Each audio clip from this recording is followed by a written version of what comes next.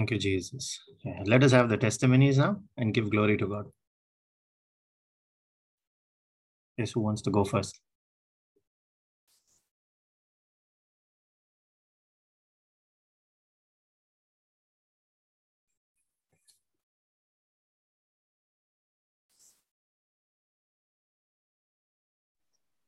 Brother Russell, I would like to go. Sorry. Yeah, I'm Sharon. Are you there, Brother Russell? Yes, please go ahead. I just want to give thanks to God for this week. It is a very challenging week, and I would like to say to the Lord that I'm still trusting in your word because it's guiding me. It's a lamp unto my feet, as Psalm 119 is. Always alarming me. But there are tough times coming ahead, but I know that every prayer has been answered so far. So this is also going to be an answered prayer for me. So I just want to thank the Lord in advance for what is coming, and for all those facing troubles like these. I ask God that He lifts us all up in time and gives us the faith we need. So yeah, I have a few prayer requests, and I'm just praying the Lord comes through and helps me to find that angel I'm looking for, which I really need to find as soon as possible to help me with my situation. So, yeah, thank you and praise you, Jesus, in advance. Thank you, your mighty praise, and thank you to the Holy Spirit, and thank you to Abba Father.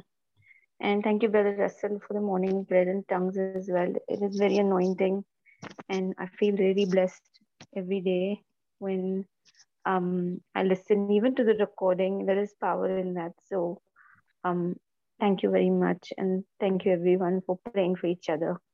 God bless, and yeah, let the victory be Jesus at all times. Thank you, Jesus. Praise you, Jesus. Thank you, Jesus. All glory to Jesus. And yeah, just hold on to him and he will hold on to you. Don't let him go. He is true to this word. He will not back out. Yes, he's always true to his promise. That's the only thing that has kept my eyes and heart open to see, no matter what the enemy brings against us.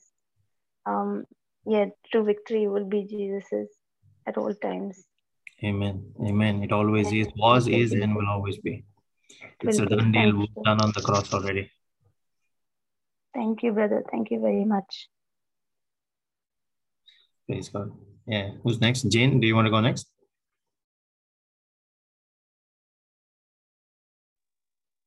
Hello, brother? Yes. Jane here, brother. I want to thank the Holy Spirit for the way God by. And I want to thank the Holy Spirit for the class teaching, brother. As I was writing notes, it took nearly 5 days to hear the teaching once. And I heard the teaching thrice. And when I was in the third time, I was hearing it. I was just pondering on the. It was a lot of questions there. So I was answering. I was rating the questions. So when I was in the third time, I was watching it. I felt I was in a different world, brother. Different world for a moment. For some time, I was in a different world. Nothing surrounding me. There was nothing, and I was just enjoying it. And the Holy Spirit said, "This is how will be when your life changes according to the teaching." Yeah. He takes you deeper and deeper with him. Yes, brother. I really enjoyed it, brother. I really enjoyed it. I couldn't express it how it was in my feelings now. I couldn't express it. It was really beautiful. Really, I think if you all can taste and see, it's good.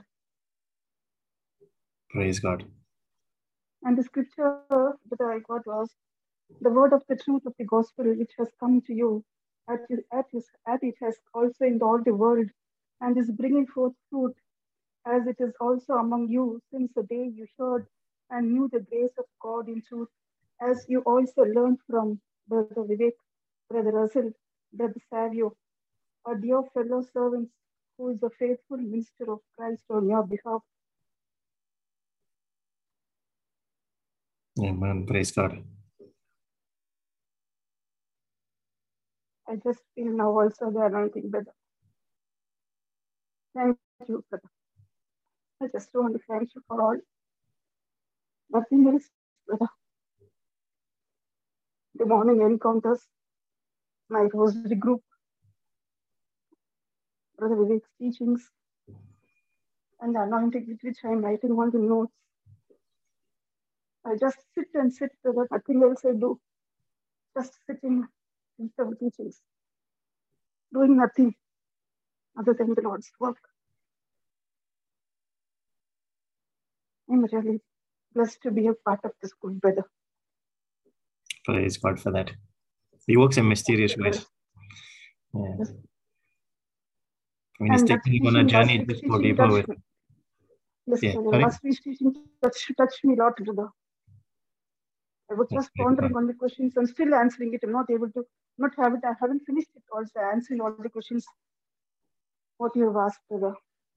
If everyone starts, whoever writing the questions and answering them, we will just know where we are and what corrections has to be made to make our spiritual life more better. No.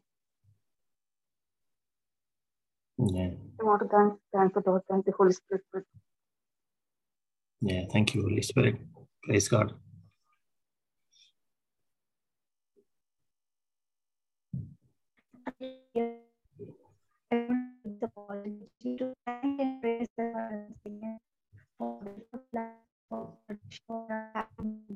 Vandana, your voice is not clear. It's cracking up, I think.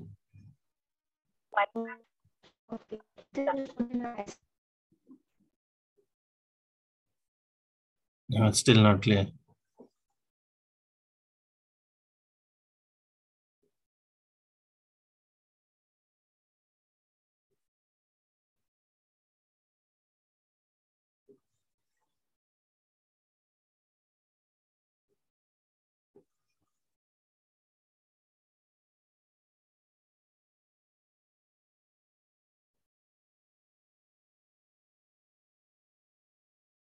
Father, let a connection come through. It is the touch of your finger that brings your people together.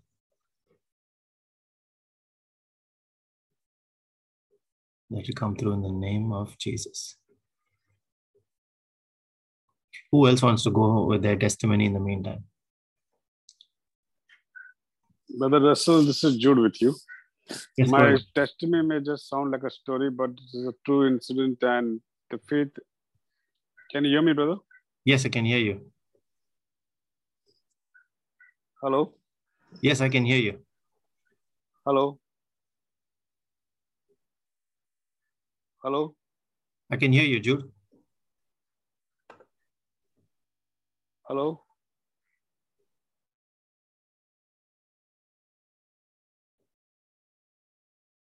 We can hear you, Jude. Go ahead.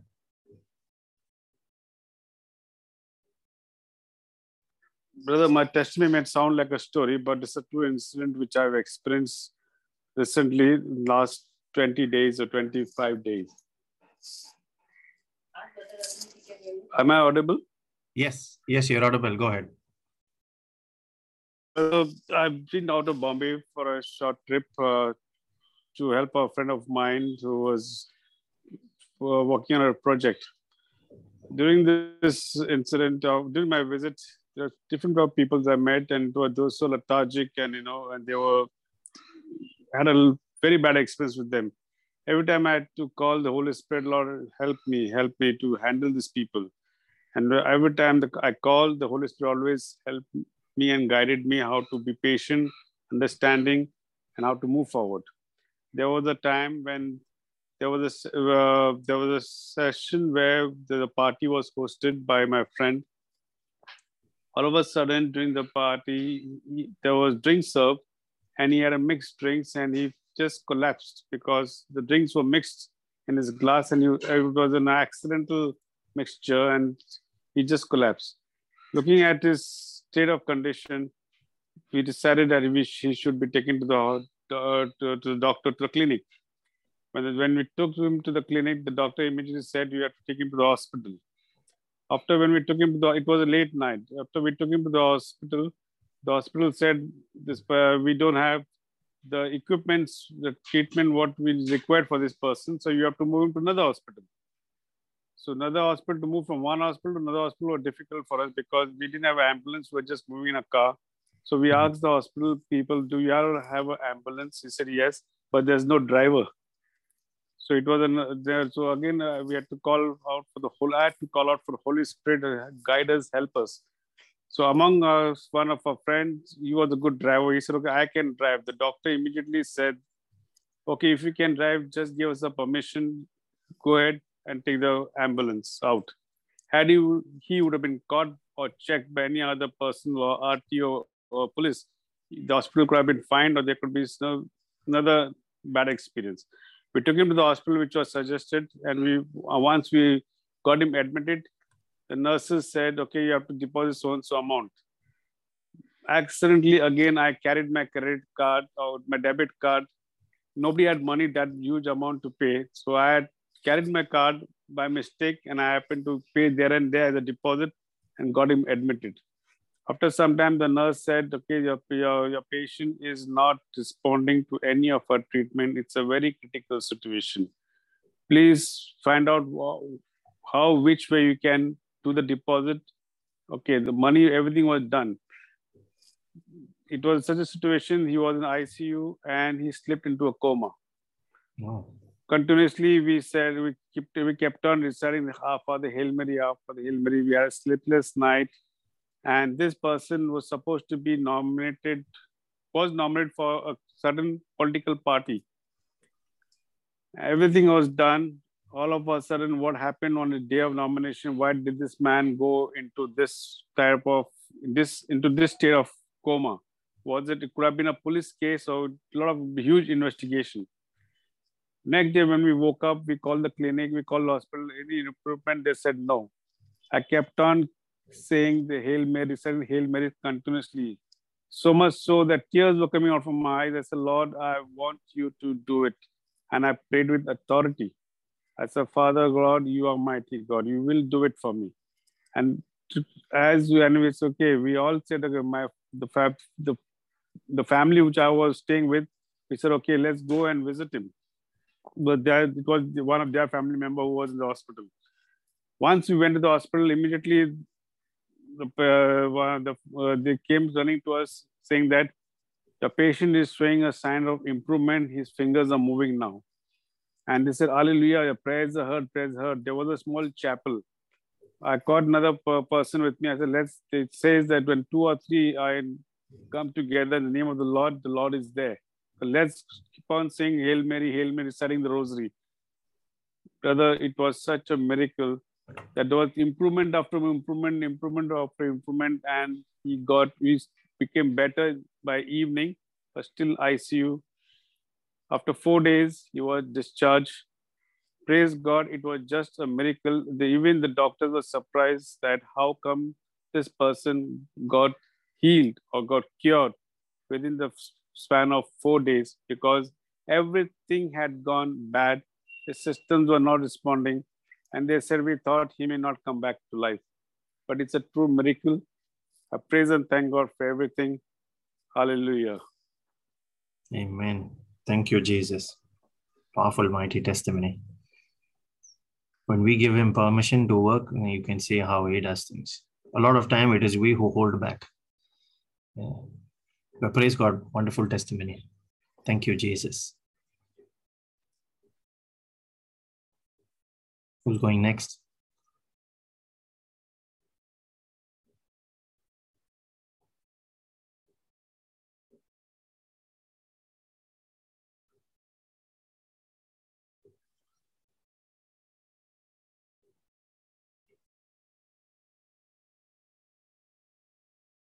If you have experienced the hand of the Lord work in your life, please unmute and share. Give glory. Hello. Yes, go ahead, Monica. Praise the Lord. I want to thank God for all his goodness. I want to give glory to him in presence of all of you all. Our mighty praise and worship him every moment. Though still we are in a lot of, still we are in the crisis, but I know that I focus on my God. I know that I will cross all my mountains because I know that my God is standing with me. He's always defending me, protecting me and my family. So great faith in my God, the Holy God, who is always sending people to help us out. So always supporting our family. And I could feel the presence of God into my home. That's the most important thing. I know things are bad, but I just keep on focusing on my God. I don't look at what is happening around. And I tell my family also, just focus on God, because he's the only person, a living God, who is with us. So all glory to God, all praise. He, every time, whatever I've asked in the, Brother Vivek has taught us, or if I confess boldly, I keep repeating. I keep repeating early morning, and it works wonders. Every day, I keep myself, maybe I'm not exercising, maybe I'm not doing, but I keep myself fit, strong, healthy, and things are working. Yes, it is working in my favor because I know my God is good for me. I keep saying, I'm like a tree planted by the streams of living water. I keep saying, and it is working. I know it is always. If my children are somewhere because of the 10th standard, the things are shaky, but I say, I know my God has given wisdom. So everywhere I keep my first place to God, and I know that my God is standing with us. That's a great power. That is strength, what we are having. And yes, I don't know from where people, whatever I need, whichever things I need, yes, he provides, because I say, my God shall supply all my needs. So yes, I'm running a daycare. I started and I kept in my mind, focused that yes, I've got daycare children in my place. Doing it from last 4-5 months, yes, but I started. And it is working. So all praise to God, thanks to God that he is the mighty power, mighty strength. He is the power, which the energy is what we are having. It is only from God. Thank you, Lord, for this wonderful group. I bless this group and I strengthen each and every person. Stand strongly, because only God, Jesus, who is there with us, and he can do. He's the King of Kings, and we are his children. Amen. Amen. Thank you. Now, Hebrews 11 verse 6 says, and that verse just keeps coming to me as you were speaking now, without faith, it is impossible to please God. So when you're holding your faith onto some expectation, look at what your next step should be if that is going to happen. And take that next step. And if you've attended last week's session, the first part of this teaching, when we had our testimonies there, Sister Vienna testified about speaking to the shutter at her workplace and said, you shutter will not come down on this office. You will not close. So speak to your day, speak to your circumstance, speak to everything that you want to move. Speak to it, make it move in the spirit, and then let that manifest through your faith in the physical. Whatever it is that is your mountain in your life, speak to it. Yes, brother. Yeah. Thank you. Praise God.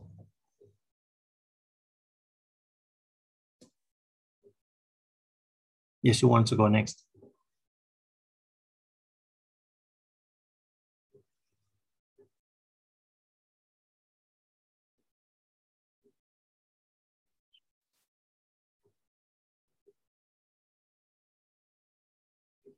Who would like to testify next and give glory to God? We'd like to thank him for our health, for our safety, that we are alive. We thank him for the rain. We thank him for our families, our home, the food that he provides us today. Thank him that he is nourishing us spiritually through these Bible study sessions every Friday, through the reflections that Brother Savio shares. through the morning encounters, through the rosary session in the evening, through the divine mercy. If you are being blessed by all of these, at least share those. That's the least we can do. Share it with others. There would be people around that are in need of certain scriptures, and those scriptures will speak to you and say, this applies to that friend, to that neighbor, to that relative. Take that reflection, share it through whatever channels you're using, WhatsApp or through Telegram or through Facebook. Use whatever is available, share it with them. That's the best way to give God, to share Him with others.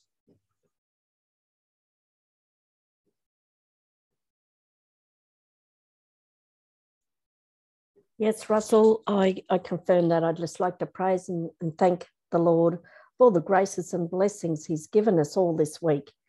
I just thank you for Vivek's ministry, for your ministry, Savio's ministry, and Janella's ministry, and all the Rosary group and the Divine Mercy.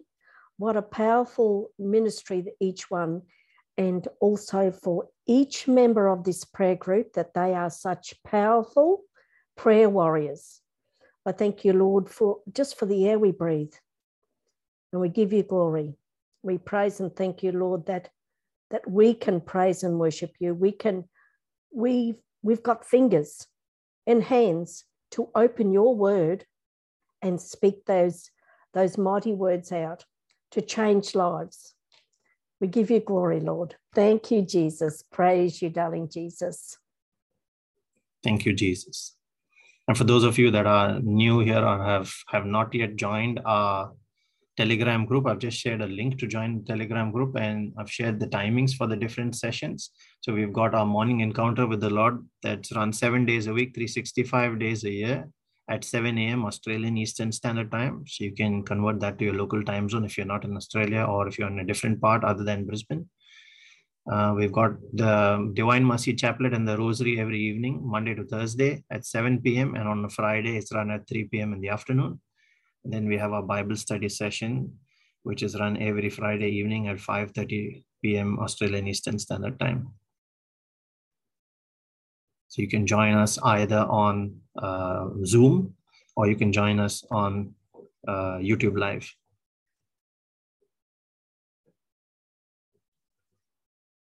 Thank you, Jesus. Hello, Brother Russell. Yes, Kathy. Go ahead. Hello, good evening.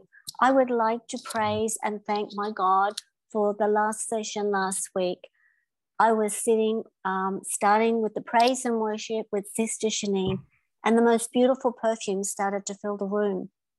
And as the night progressed and the praise and worship kept going, it deepened, and the perfume, it became stronger and stronger. And then I could feel the presence of the Lord was sitting close by me. And as the perfume would fade away and the perfume would come back even stronger, it is so beautiful. The perfume was absolutely divine. I was in a most beautiful garden. And when you finished the night, the prayer that you and Brother Vivek and your Brother Russell shared, the perfume of the garden became so strong.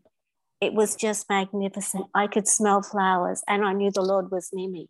So I'm just praising God that I am with this group.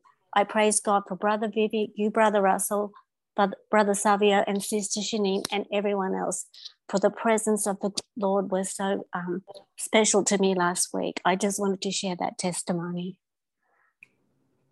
Thank you. Oh, praise God. Praise God. Thank you, Jesus. Thank you, Holy Spirit, for your presence. Thank you, Lord. Love you, Jesus. Who else would want to give glory to God now? Please unmute and share your testimonies.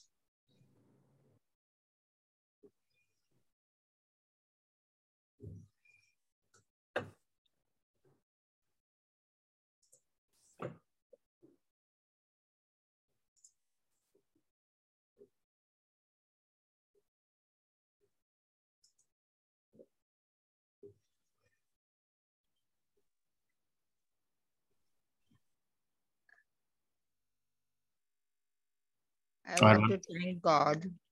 Yes, Auntie Diana, go ahead. Many blessings He has given me. And every time I keep on talking to God in the night, I say I'm sorry for someone. Then somebody asked me to pray. and all are being healed. Praise God for this. And I want to thank God for blessing me. I had some allergy below the eyes, and it was, and my children saw that swollen up and all. You better go to the doctor. I said, no, I will not go. I will tell Jesus to cure me. Then I read Matthew 7, I don't know the verse, what it is. He says, I will cure all your diseases. And I told Jesus, please, Jesus, I don't want to go anywhere. I told Mother Mary, tell your son to heal me. Morning when I got up, the swelling is become less. And I thank God for all this. Praise you, Jesus. Thank you, Jesus. Glorify your name. Hallelujah. Hallelujah. Praise you, Jesus. Thank you, Jesus. Thank you, Jesus. Thank you, Lord.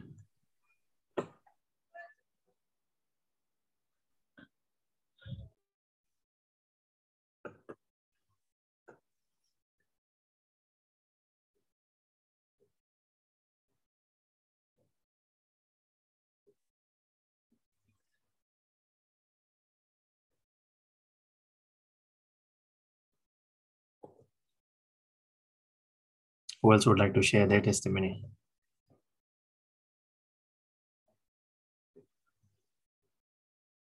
I might share a short one of mine as well during this week, where I had a training session, a full day training session. I had to drive into city and had to use one of the paid car parks there, and they're usually difficult to come by with spots because they're always very busy. So I had to pre-book one. And then I'm not too familiar with driving into the city. So when I ended up there going by GPS, they had the same parking company had parking lots in two adjacent buildings. And I actually ended up, though pre-booked, I ended up parking in the wrong building, not the one that I had booked for. Although I thought it was right. I didn't know they had two parking lots in two parking areas within the two adjacent buildings. So I thought it was still the same one. And then while exiting in the evening, I was given a bill, a huge amount for a full day parking there, which was a lot more than what I had paid for the pre-booking. So when I saw that, I was a bit shocked and surprised, but instead of focusing on the amount that has been charged to my card, I just decided to say a prayer, spoke what I wanted, did not speak what I didn't want. And I thank the Lord for refunding that amount to me. Later that evening, I made a claim with that company, I acknowledged my mistake. I accepted that I parked in the wrong building, but they didn't know at the time. And I sent them the parking receipt. And the very next morning, I got a message from them to say, we understand that that can happen and we don't mind. We will refund that amount back to you. So praise God for that. It's a small incident, but the reason why I'm putting that forward is how you respond to different situations that come across you. Although it might look like an adversity, what you then respond at that time is what decides the outcome there. That is where our prayer becomes important. And what we speak is what we get. So we speak what we want. We don't speak what we don't want. Praise God. Who else would like to share their testimony of something they have experienced this week? Thank you, brother.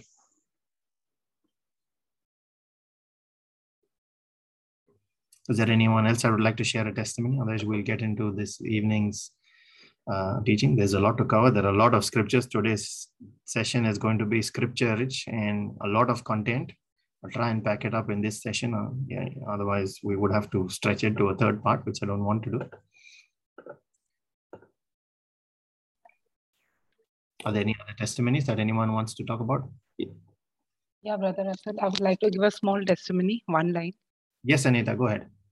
Yeah, I would like to praise and thank God as my daughter received her IELTS results today. This was her second attempt and she cleared it. I thank God. Thank you, Jesus. Praise you, Jesus. Thank you, Jesus.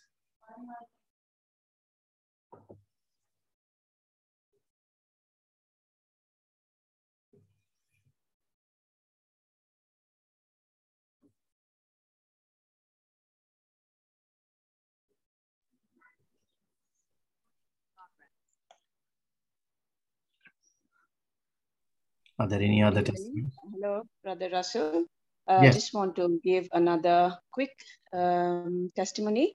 Yes. Just a few days back, we got news from India that my mom-in-law was not well and she needed a surgery and she was admitted to the hospital.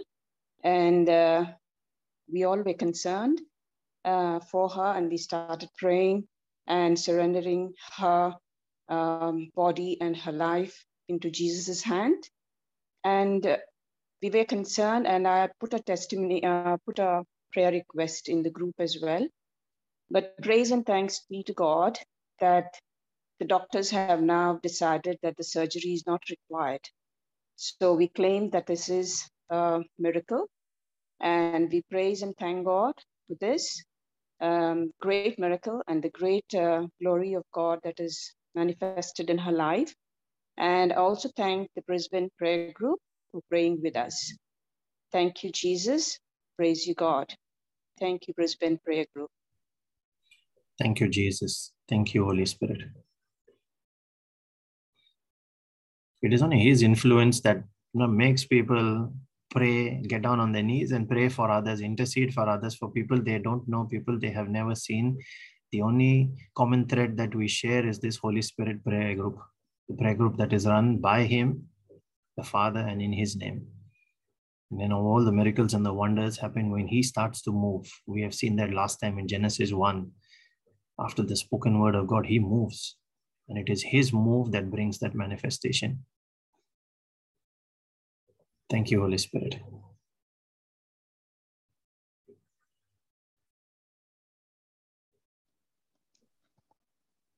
Hello, good evening, Brother Rasul. Yeah, good evening, Christine. Go ahead. I praise and glory to God for all the blessings that He is showering upon each one of us. I thank God for giving me peace of mind and the mind feeling that God is always there for us in any time of our situation. I'm so happy that God is with us. Thank you, brother. Thank you, Jesus. Thank you. Thank you, Jesus. Thank you, Holy Spirit.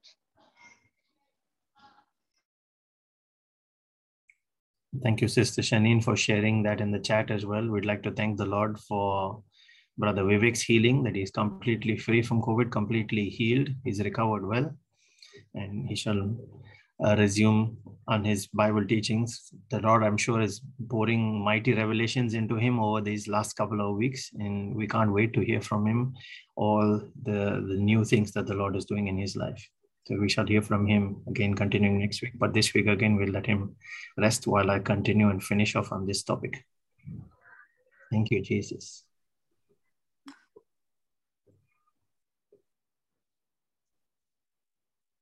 Are there any other testimonies, or we'll get into this evening's teaching?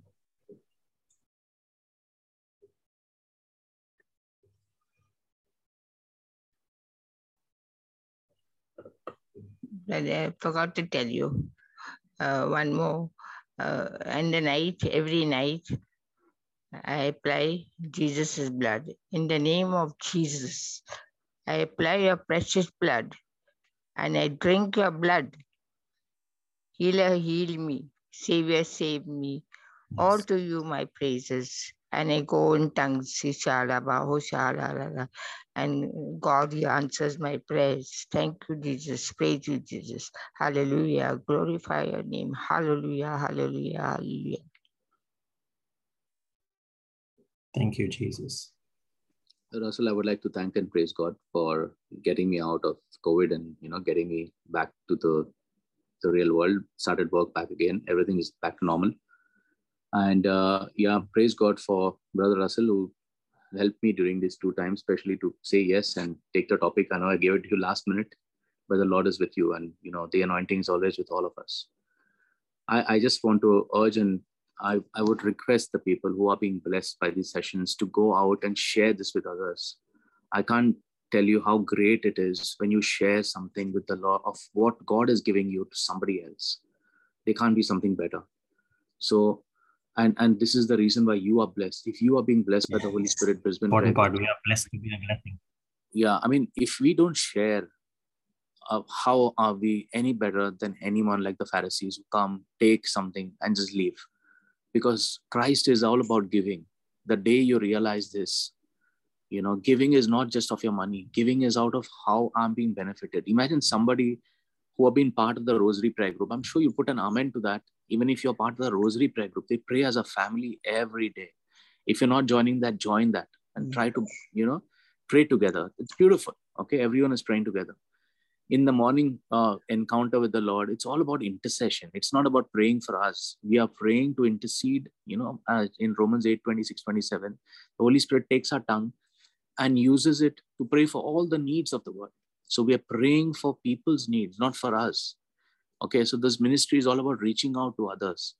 Now, today I was reading about James 1, and today it's the church teaching that if we do not have works, okay, if I see a person on the road who is basically hungry, and I tell him, I pray for you that all goes well with you, and please take care of yourself, and I'll pray for you, but I don't give him food to eat, then what good is that faith for me? So that's what the Lord says. If you do not have works, okay, but I can only tell you that I'll pray for you, but I don't give you food, then there is no deeds attached to your faith, and that is not faith.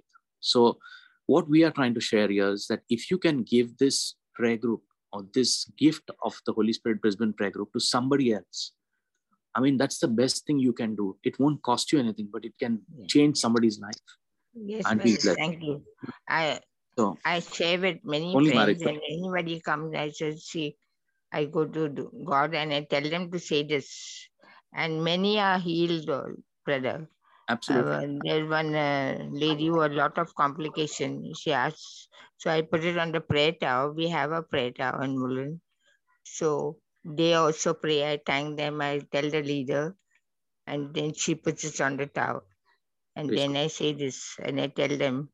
And then now many people are asking, pray for me, pray for me. But when you pray, you must be committed. Yes. And I see that that person is getting all right. And going to see, she's better now. And they were all frightened. I said, don't be afraid. You talk to Jesus and then do all what I tell you. And he said, yes, thank you, Jesus, for giving me this gift. Praise God. And lastly, just Russell, we can also share the, someone who has not joined the Telegram. Remember, we moved from WhatsApp to Telegram so that we have more people who could take advantage of all the sessions and all the prayer requests. Remember one thing, this is a family. This is not Russell, Vivek, or Savio, or Shaneen, or, Janela that runs it. It's all of us together. We are all equals. Okay. And that's what I love about Russell and how he, prays beautifully. It's very important that we put all our requests to the Lord. Even if you're having a headache and you feel that, the group can pray with you, please put it up there. Whatever is your need, if you're having pain, you're going through something, put it up on the Telegram so that people can pray with you and you'll experience the healing power of God. Someone or the other will be praying with you. I shared last time also during my last, if you are lonely, pick up someone from the prayer group. Just send a message. Someone would love to pray with you. Just make them your prayer partner. And you can use Matthew 18, 19. These are simple prayers that we have been taught. Mighty cancers have got healed. Things have got healed. Impossible things have happened. People who are jobless have got jobs. Finances have been taken. Suddenly people have got a flow. I can't tell you how powerful it is to make prayers. So pray with someone. So just do these little things. I'm sure you'll be blessed. And thank you, Brother Russell. That's all I would like to say. God has blessed me and God has blessed all of us. Thank you, Jesus. Amen. Thank you, Jesus.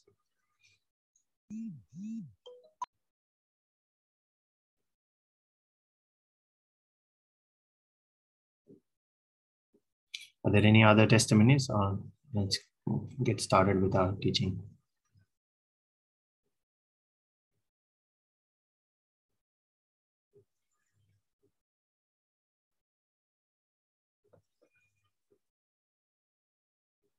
Okay, I think we'll get started then with this evening's teaching. Today is going to be a scripture-rich session. There's a lot of scriptures coming in. We may not project all of them on screen, so maybe I'll just have to ask Jane for all those that are not projected on screen to please put the scripture numbers in the chat so that people can make a note of them.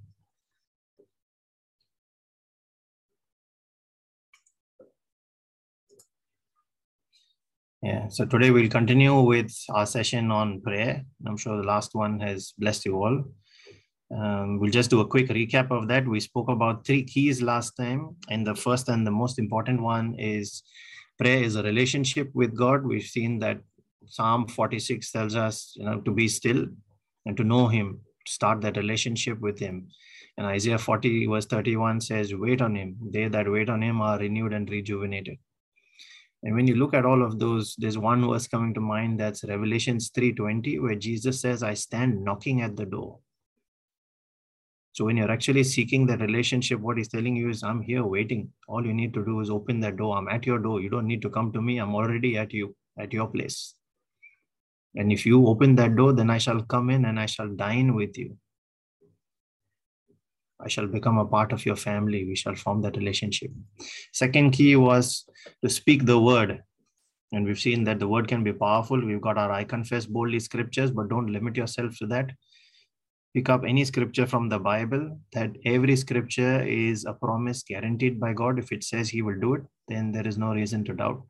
And there's one big scripture coming here to mind, that is John 1 verse 3, which says, through Him, that is through Jesus, all things were made. Without Him, nothing was made that has been made. So if there is something that you want to claim and you want that made, you have to go through Him, through the word.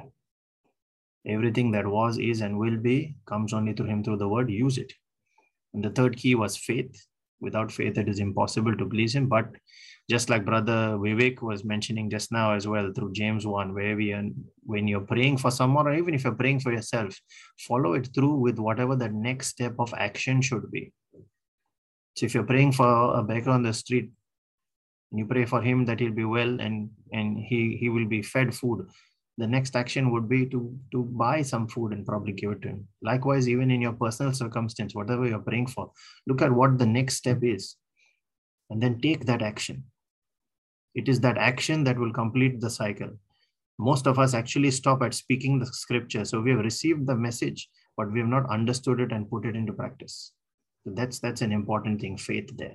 And then we touched upon 6 principles to use in prayer, where the first one was, when you pray, you give Him permission. Now that permission is very important. We've seen that in Jude's testimony today as well, when they surrendered it to the Lord, how things started moving. Within one single day, the man returned from coma to being fully functional and then went back home in the next 3 or 4 days. The second one is, don't ask if it is will, if it is His will. Look up what His will is in that circumstance that you are surrounded with, and then claim that will as His promise. Now we have teachings, we have quite a few teachings on this that Brother Vivek has done as well. He's done teachings like walking through the land of God's promises. He's done the power of your words. If you haven't listened to any of those, or I would recommend in general, in any case, please go back and listen to them again. I'm sure you'll pick up something new this time that you missed out the last time. Just revisit those, make some notes, and start using those in your prayer. Ask the Lord to reveal to you what He wants to teach you this time. I'm sure He will teach you new. Every time we read the same scripture or we revisit the same teachings, even I learn something new. The third one was, stop begging and start commanding. Now, this is a mistake a lot of us continue to make, where we continue to beg and we keep saying please, and we try to even negotiate with our circumstances.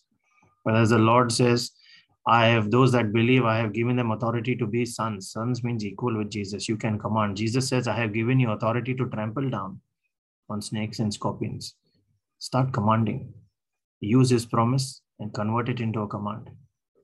And then use the authority of His name, that is His seal upon it, the seal of the King of Kings.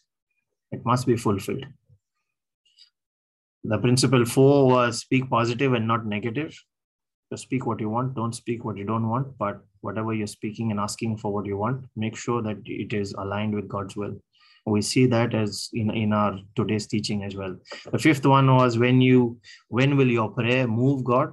And the important thing there is, it will move God only if it moves you. So make sure it's fervent and it's heartfelt. Don't just read it from a book because it was written down and given to you. Make sure you mean every word that you are saying there. And then the sixth one was, be consistent and be persistent. Persistence pays off. We can see that in the parable that Jesus spoke about, the unjust judge in Luke chapter 18 as well. So that persistence is what pays off, and your prayer can be answered. Now getting into today's teaching. Today we shall cover the reasons for unanswered prayer. And this is very important. I'd like each of us, when we go through each of these different reasons, I'm going to cover about 10 of them, to ponder on all of these and see whether that is a mistake that we have been making. So we shall now get into the first one. The first one among them is unanswered prayer due to doubt, lack of faith. I just mentioned earlier as well during testimony time, Hebrews 11 verse 6 says, without faith, it is impossible to please God. But he is a rewarder of those who diligently seek him. Now, doubt is not only when you don't believe that the result is possible, but doubt can also mean contaminated faith, half-hearted prayer, a person that is double-minded.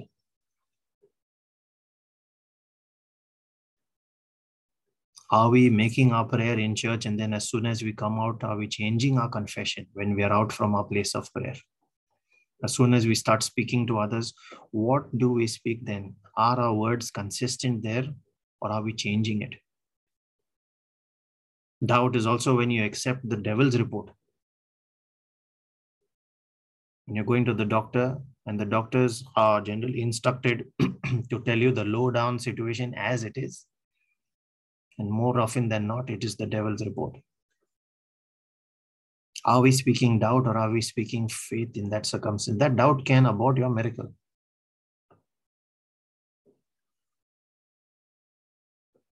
In Matthew 14, we see that Jesus walked on the water. When Peter saw him and said, Lord, if it is you, bid me come. And then he said, come. And Peter started walking on the water. But soon as he saw the wind around, he looked at the water down, he began to sink. He started off with faith, but somewhere along the line, contamination came in, doubt came in, fear came in. Is that happening in our place of prayer as well, where we made our prayer today and we are high in spirit, and then tomorrow we see no change in the circumstance? The person that we prayed for became more sick. Does that happen to you? It happens to everyone. Or what are you doing in that situation? Are you changing your confession, or are you holding on to it? Situations where you applied for jobs and you did not get an interview. A friend commented on certain situations and that discouraged you. A jealous family member maybe made fun of you. A co-worker said it is not possible. When we compare these circumstances with what Peter was going through while walking on the water, that is the wind in our lives. Are we giving in to that wind, or are we staying focused on Jesus? And you compare that with the other situation where Jesus was in the boat when they were crossing the Sea of Galilee, going to the Gadarenes. And there was a huge storm, and the apostles said, Lord, do you not care that we perish? He stayed focused. He did not look at the wind. He stayed focused on God and said, peace, be still. Are you speaking to this wind in your life and saying, peace, be still? Or is that wind shaking up your confidence and bringing in doubt?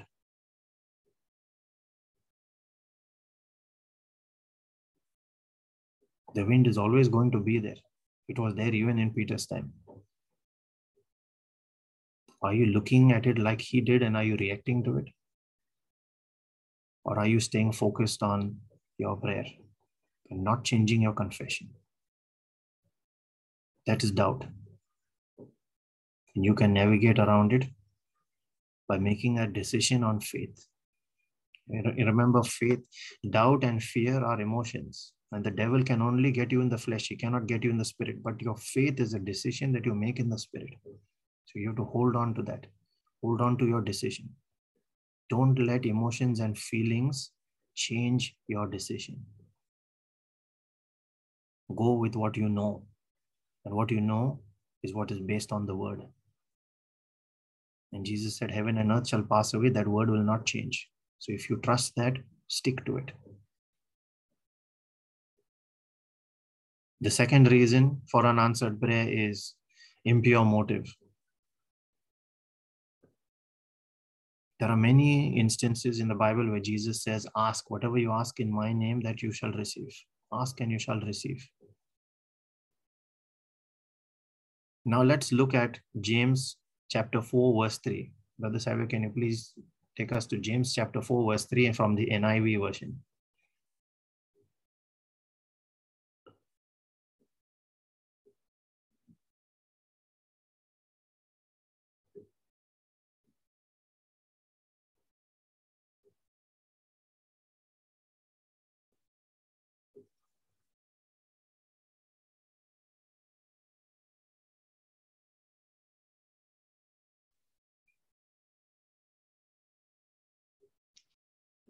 When you ask, you do not receive, because you ask with wrong motives, that you may spend what you get on your pleasures. And then let us go to 2 Timothy chapter 3, verses 1 to 5 as well. There Paul in his instruction to Timothy as well talks about motives.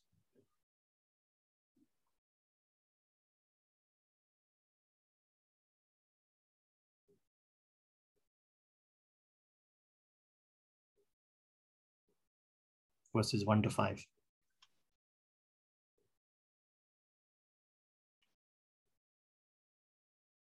But mark this, there will be terrible times in the last days.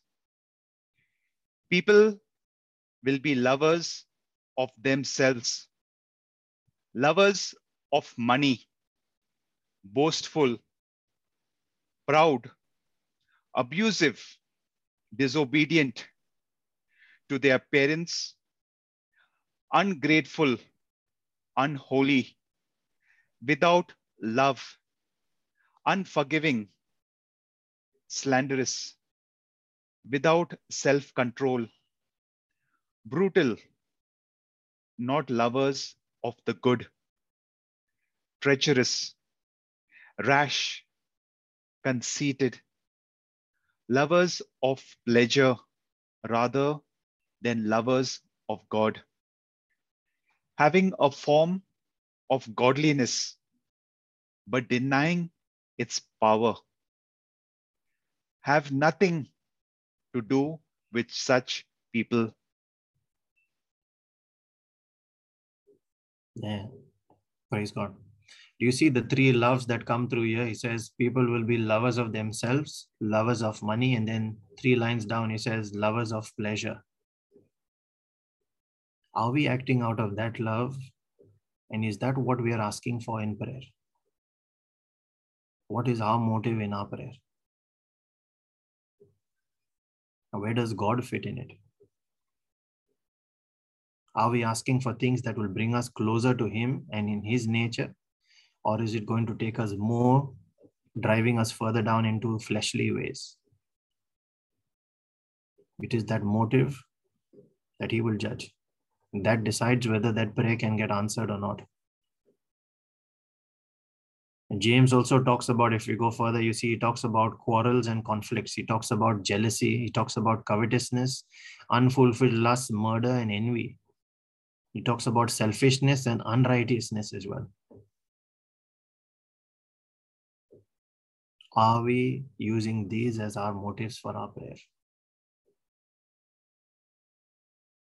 And if that is the motive, God being the God that He is, just in His nature, will He answer your prayer? Use these as a test to check when you make your prayer. Am I praying with the right motive? Or am I just being too selfish? Am I praying for something that will fulfill my pride and put me up and put someone else down? Or am I praying for God to bless others along with me as well? Another way of looking at it is, am I praying just for my fleshly needs, or am I praying to grow in the Spirit as well? And we ensure we make that prayer every morning in our morning encounter with the Lord as well. We ask for edification in the Spirit first. That is where 3 John 1:2 becomes effective. Where John prayed, beloved, I pray that you be blessed in health and be well and prosperous, just as your spirit prospers. You can't prosper only in the flesh and not in the spirit. If that is the object of prayer and it is not affecting both sides, there is something wrong in our motive. We are not coming closer and aligning to God's will and His word. We are moving away from it.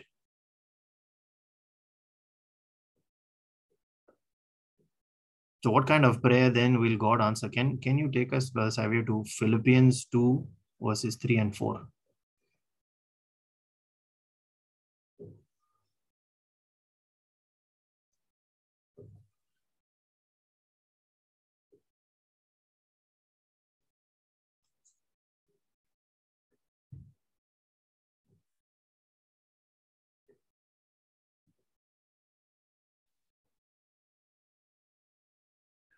Do nothing out of selfish ambition or vain conceit. Rather, in humility, value others above yourselves, not looking to your own interest, but each of you to the interest of the others.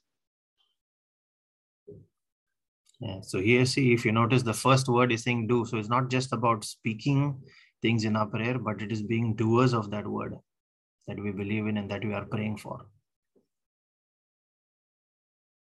This is the kind of prayer and the action that then follows it in faith that He is willing to answer. And then if you look further down in verse 5, that is what He's highlighting to us in what our outlook should be when we make our prayer. It should reflect the mindset of Christ. That kind of prayer and action that follows it is what will be answered.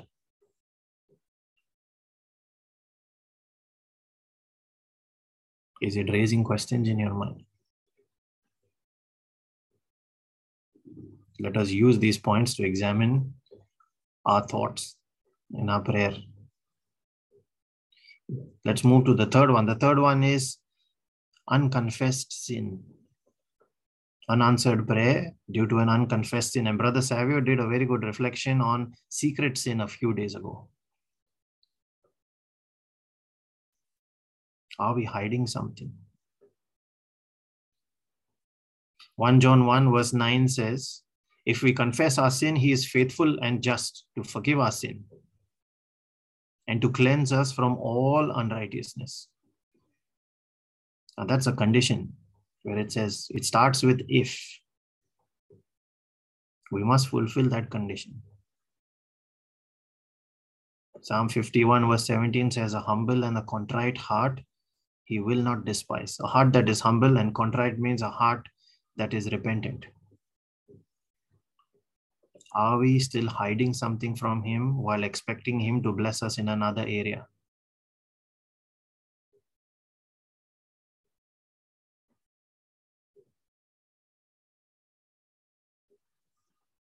And then when we repent on it, if you are humbling yourself and becoming contrite, you're repenting on it, it is important for us to verbalize that, to make that confession. That then builds our conviction. A conviction that we will not repeat that same mistake again. And when we have decided it from the bottom of our heart and we let go, then God, who is faithful and just, He is true to His word. He says, I will cast your sins behind my back and I will remember them no more. But for that to happen, we must first let go. But what happens if we don't confess? Then you continue to live in sin. And every sin is disobedience to God. When we look at Deuteronomy chapter 28, you know what disobedience can bring. It brings curses. Not every curse comes from Satan or from evil. Most of them come out of our own actions. So if there is something that we have been hiding on and have buried it deep in our heart, maybe even for a long time, for years, go back to it. Confess it to the Lord. Renounce it and let it go. He says, cast your burdens upon me. Let it go. That could be the reason why why your prayer is not being answered. Let's look at the effects or the repercussions of unconfessed sin. And I've just put down 3 notes here. One is it has a direct bearing on our health. Have you ever wondered if there is an ill health of someone in the family? Then that could be linked to this. I'm not saying that it is necessarily that way, but it could be a possible reason. We need to investigate and find out whether it really is or not.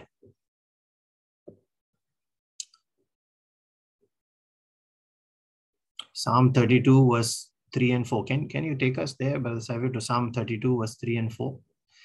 And I would recommend everyone to read this psalm, the full psalm, and then reflect on it, on your own prayer life, on your own mistakes, if there are any that we have. It has been so long time that we've even forgotten about them.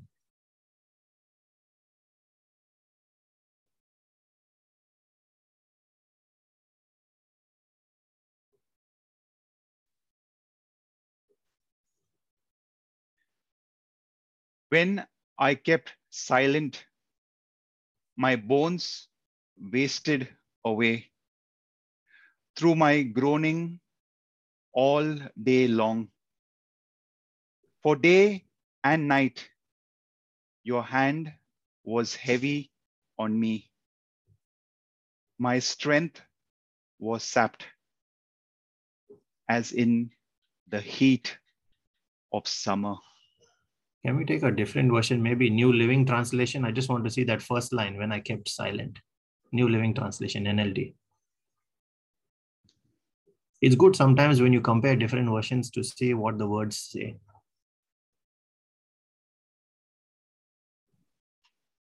Just the first line.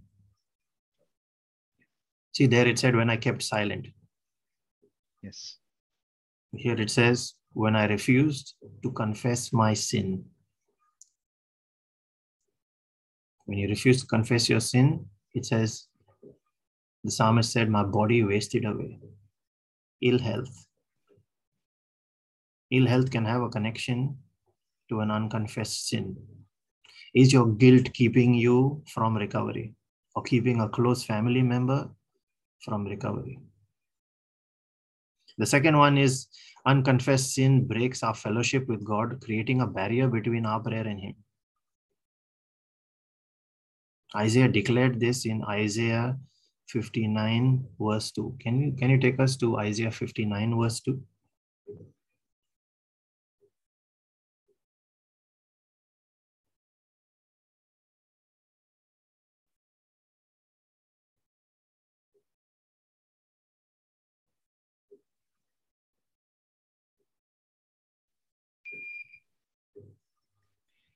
It's your sins that have cut you off from God. Because of your sins, He has turned away and will not listen anymore. Yeah, so it's pretty clear there. And then Jesus talks of the converse as well. When you see in Matthew chapter 5, when he's teaching the Beatitudes, he says, blessed are the pure in heart, for they shall see God. We need to transform our thinking, renew our mind to go from not confessing our sin to reaching a stage where we surrender it. And that's all He needs. Humble and a contrite heart, He will not despise, He will not ignore. James chapter 4 verse 8 says, draw close to God and He will draw near to you. Cleanse your hands, you sinners, purify your hearts, you double-minded. Are we double-minded? Where on the one side we're praying to God, expecting a miracle, but on the other side, we're refusing to give up something. That can hinder our prayer. And the third repercussion of unconfessed sin is it affects our prosperity. Proverbs 28 verse 13. Can you take us there, Brother Savio? Proverbs 28 verse 13. A lot of these verses, as we can see here, are very direct. They're very specific.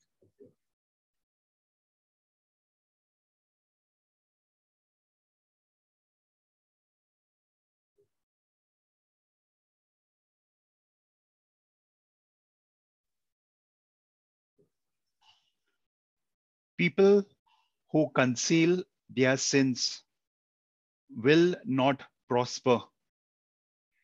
But if they confess and turn from them, they will receive mercy.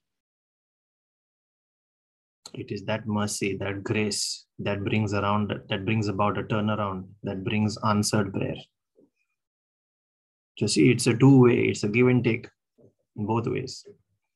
And there is really nothing that we can give God, but what he really wants is for us to renounce those anchor points where Satan can hook on to our lives and then bring about misery. All that he is looking to do is steal, kill, and destroy. So if you're giving him that opportunity to hook on there, the next thing he will do is steal. So all that God is saying is, don't give him the opportunity to steal. Renounce it, let it go. So when things seem to be going wrong consistently in our life, our health is continuously staying low, or we are not prospering, it is time to go back to that drawing board of prayer. Go back to our secret place and talk to God and ask him, Lord, show me what is it that I'm missing. Is there something that I have not confessed? If it has been a long ago, he will reveal it to you. The Holy Spirit is very gentle there and he convicts. So he will reveal. He will not condemn or point a finger at you.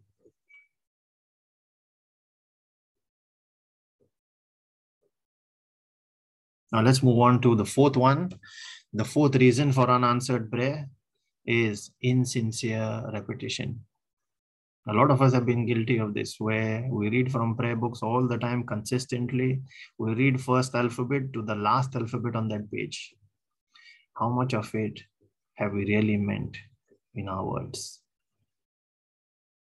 In Matthew 6 verse 7, when Jesus was giving a sermon on the mount, he said, when you pray, do not use vain repetitions as the heathens do, for they think they shall be heard for their much speaking. Are we doing that much speaking? That if we say long-winded prayers, then God will hear us. And all that God is probably saying, get to the point. I hear you. I hear what your heart speaks. I'm not paying attention to your words. Be specific. It is a conversation from the heart with someone we honor and we respect and we love. I wonder if when you are speaking to your father, your own biological daddy, Papa, when you're talking to him and you want to ask him something, how do you ask him? Do you go with a book and read a long essay, a long-winded prayer? Or do you just say, Papa, I want this? And if we do that with our biological father, then why are we not using the same thing? Prayer is very much similar to our human relationships. God is a person. Let us remember that. So when you talk to him, talk to a person. Don't talk to a cross that is hanging on a wall. Don't talk to a frame. And don't read that from a book.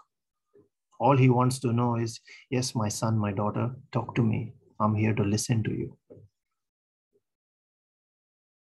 Pray with understanding. Pray with sincerity. And let it be heartfelt.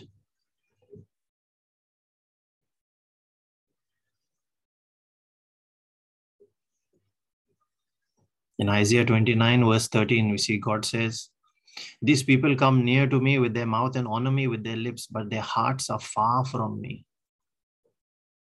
He desires a sincere heart. That's all he expects. One that is humble, contrite, repentant. Now let us look at what kinds of prayer could be, insincere repetition. What is not? Rather, let us look at what is not. Insincere, you know what is insincere repetition when we've discussed all that so long, where it is something that you're just repeating. Now, what is not an insincere repetition? If you are making the same prayer every day until it is answered, that is not insincere. That is fervent. That is telling God that I am serious about what I am speaking to you now. And I'm waiting for you to grant that to me. That is persistence and fervence in prayer. Another one is when you pray in tongues, and you will probably feel, if you pay attention to what you're saying, you probably feel like I'm repeating the same syllables in tongues every day. Would that amount to insincere repetition? No, it is not. Let me tell you, it is not. Because when you pray in the Spirit, it is the Holy Spirit that takes those syllables and He converts it into a prayer, which He then uses to intercede on our behalf.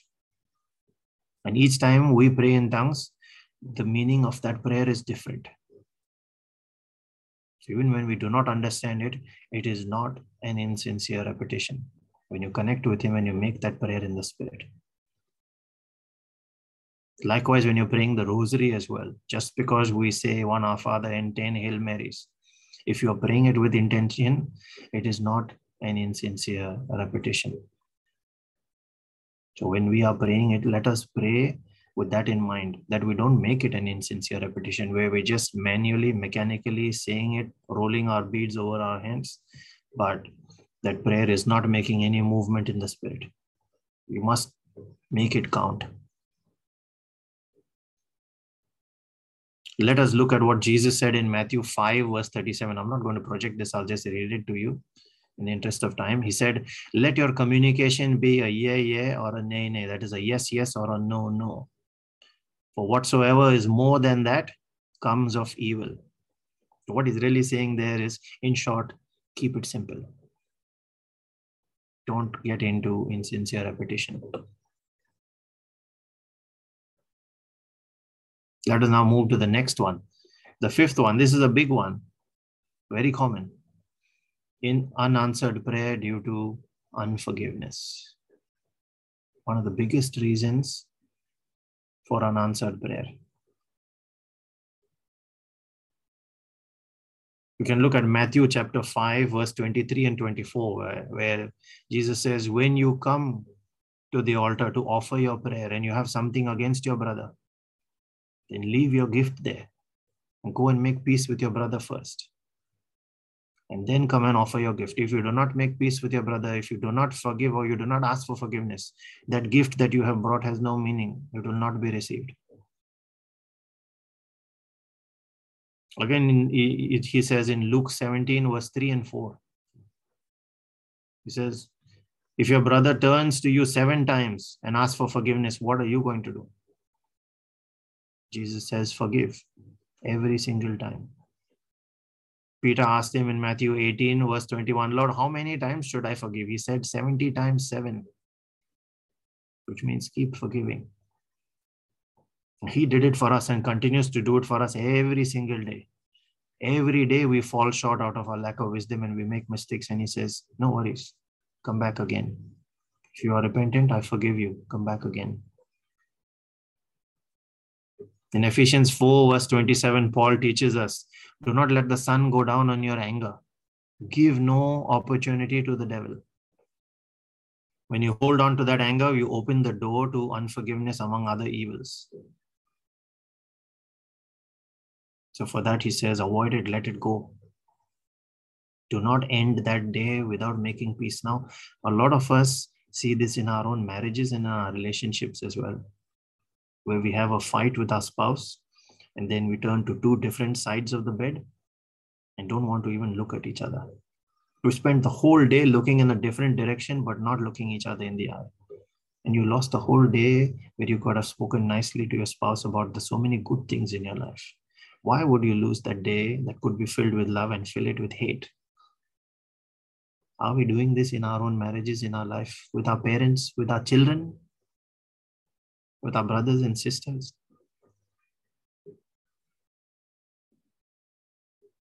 Proverbs 24, verse 17, he teaches us, do not rejoice when your enemy falls.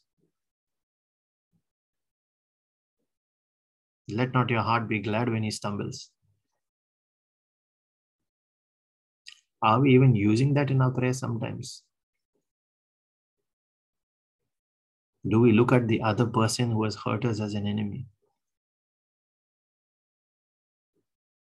On the contrary, he says in Romans 12 verse 20, if your enemy is hungry, feed him. If he is thirsty, give him something to drink. For by doing so, you will heap coals, burning coals on his head. You will bring him to repentance. Are we guilty of this? And then the big one is Mark 11 verse 25, where he says, when you stand praying, forgive. Why is this forgiveness important? He says, forgive. And the first thing is you rid yourself of that bitterness, that anguish, that burden. You are letting go of that pain within you so that it can no longer latch on, it can no longer hook on, it can no longer give Satan that chance. You move on and are not tied down by that hurt. That hurt and Satan through that hurt has no power over you anymore. All he would do is just scratch on that hurt and make it hurt more, make you feel guilty, make you feel more pain. You are cutting off that opportunity for him to latch on. Second thing is it will keep you from ungodly pride and self-righteousness. That thought of, I will not forgive. When you feel hurt a lot, that can be a tendency that can come in. That is sin. That ungodly pride and self-righteousness, where you say, I will not let go, I will not forgive. But in the process, we are continuing to nurse that hurt and allowing Satan to scratch it even more. The third reason to forgive others is it keeps you from cursing others. Now, more often than not, you curse when it hurts the most. If you actually look at your own circumstances, the most hurt you will experience from those that are really that close to you. These could be your best friend. This could be a close family member. Look again, look twice. Whom are you setting out to curse? Is it someone that is really that dear to you and you love so much, and then you might go back and repent and say, what did I say to them? What was I thinking when I said that, when I cursed them? Think twice before we speak. We have to renew our mind. And when we avoid this, only then can we walk in God's will and in his righteousness. He says, forgive. When you stand praying, forgive. Now, one most important thing I'd like to share here when it comes to forgiveness is not an emotion. It is not how you feel, an emotion in the flesh. It is a decision that you make in the spirit. Forgiveness cannot come from the flesh. The flesh only experiences pain. And Satan can only ride on that pain until you make that decision in the spirit to say, I will not let the flesh control this circumstance. I'm going to introduce a move from the spirit. I make that decision from my heart to forgive. If it is difficult, and it can be in a lot of cases, I have personally experienced that as well. We need to ask for that grace to forgive, that grace to move on, to leave that baggage behind, and then unclog the way for God's mercy to flow into our life. But through that mercy then comes his breakthrough. Are we stopping our own breakthrough by standing in the way of our own progress? Why? For the simple reason of not forgiving others. Think about it. And more often than not, it's your own family. So you have stopped their progress and you have stopped your own progress as well. Something worth thinking about. Let us move to number 6, unanswered prayer for mistreating your spouse. That sounds familiar. Many of us, in small ways or big ways, are guilty of this. Ephesians 5 verse 21 to 24 says, submit to one another out of reverence for Christ. Wives, submit to your husbands as to the Lord. For the husband is the head of the wife, as Christ is the head of the church, his body, of which he is the Savior. Now, as the church submits to Christ, so also wives should submit to their husbands in everything. 1 Corinthians 11 verse 3 says, but I want you to realize that the head of every man is Christ, and the head of every woman is man, and the head of Christ is God. We follow that line of authority. For God's authority flows in this very pattern. It is scriptural. This is not gender bias. When you look at those two verses together, the first thing to remember is God created man and woman in his likeness and in his own image. That is Genesis 1 verse 27. So these are the most important part of that relationship is for us to understand is these are two different dimensions of facets of God himself or herself. God's nature. God is not male. God is not female. But there's a bit of him in us as male and in us as female. And it is meant to combine together to produce the image of God. That is what marriage is about. So that he could use it to enact his own diverse dimensions of his love for us, showing us how to love. 1 Timothy 5 verse 8 says, anyone who does not provide for his relatives and especially for their own household has denied the faith and is worse than an unbeliever. And likewise, Colossians 3 verse 19 says, husbands, love your wives and do not be harsh with them. Are we guilty of this? The same is true for wives towards their husbands as well. Peter is very direct. Can we look at this scripture, Brother Savio? 1 Peter 3 verse 7. You can probably take it from King James Version.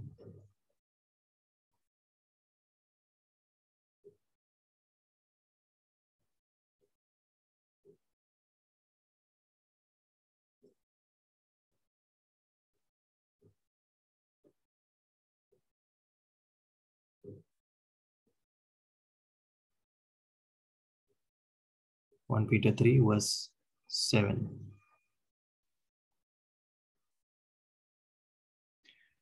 Likewise, ye husbands, dwell with them according to knowledge, giving honor unto the wife as unto the weaker vessel, and as being heirs together of the grace of life, that your prayers be not hindered. Now note that last line again. It says, giving honor unto your wife and dwelling with them according to the knowledge. The knowledge is what? It's the word of God, whatever God is teaching us. As being heirs together. It's not I am an heir and she is not. Heirs together of that grace of life. The part to underline is, if we are faltering on this part, then our prayers could be hindered. Is this a mistake that we are making in our lives? That as a husband, you might be Bible reading, you might be living a good life outside the house, but then in the house you're inconsiderate, being disrespectful of the wife, or probably mistreating her, abusing her. Likewise, of a wife to her husband. Is this something that we are guilty of? That can hinder prayers. It's very clear in the scripture here. And the next one is Malachi 2 verse 16. Can we go to Malachi 2 verse 16?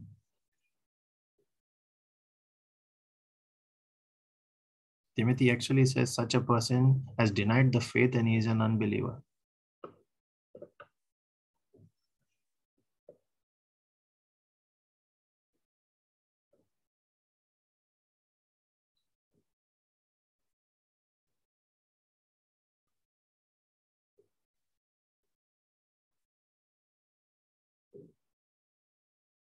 For the Lord, the God of Israel, said that he hateth putting away. For one covereth violence with his garment, saith the Lord of hosts.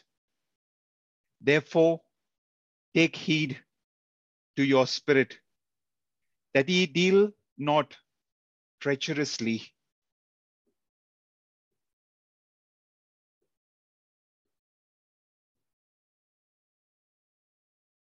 A man that does not love his wife but divorces her.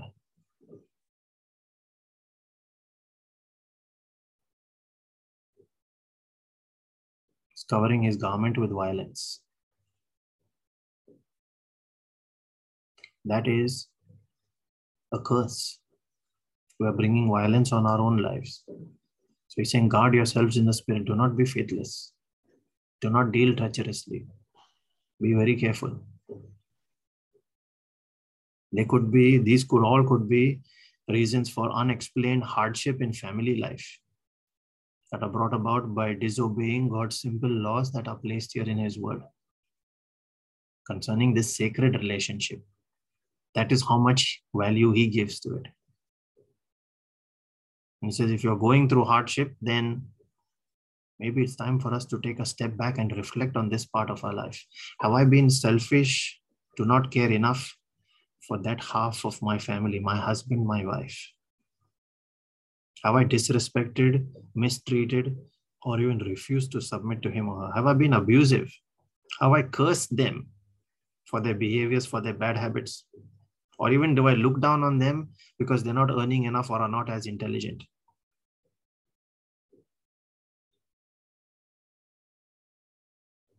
Or because their thoughts and values are not aligned with mine?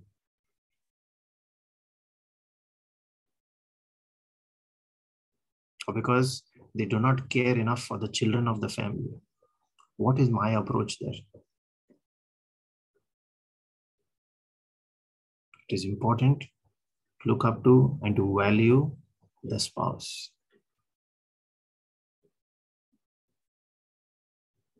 Let's move to number 7. Number 7 is pride. This, along with unforgiveness, are the two biggest reasons for unanswered prayer. The most common and the biggest ones. Pride, as we have seen, is the very reason the first sin was committed. Lucifer became Satan and was thrown out of heaven. The Bible talks about many instances where he has used that very same experience of his to instigate man so that they might fall just like he fell. Even today, there are many that are falling in the same way. He's executing the same strategy and we fall into that trap. There are so many examples in the Bible. There are people like Haman in the book of Esther, Nebuchadnezzar in the book of Daniel, King Herod in the very life of Jesus.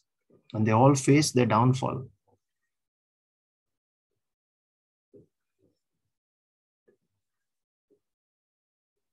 Are we exercising pride in our relationship with people and in our relationship with God? One of the big ones there is self-righteousness. Most of us are generally good with a lot of things around our life. But when it comes to things not going as we have planned, then we become like the elder son in the parable of the prodigal son. That pride starts to manifest itself. Whenever we think we are not getting what we deserve, whenever we think we have been good and righteous and hardworking, and then God is not coming through with that plan for us. And you're wondering, Lord, why are you torturing me? What have I done? When we are upset that someone else gets a promotion which we wanted. When we are hurt that another person, wherever, in the family, in school, at work, is receiving more recognition than we have. And we have done a lot of hard work in there. We are the ones doing all the work. Whenever we are jealous of the gifts that others are receiving, and we are not getting it, where we think we deserve it, pride starts to raise its head there.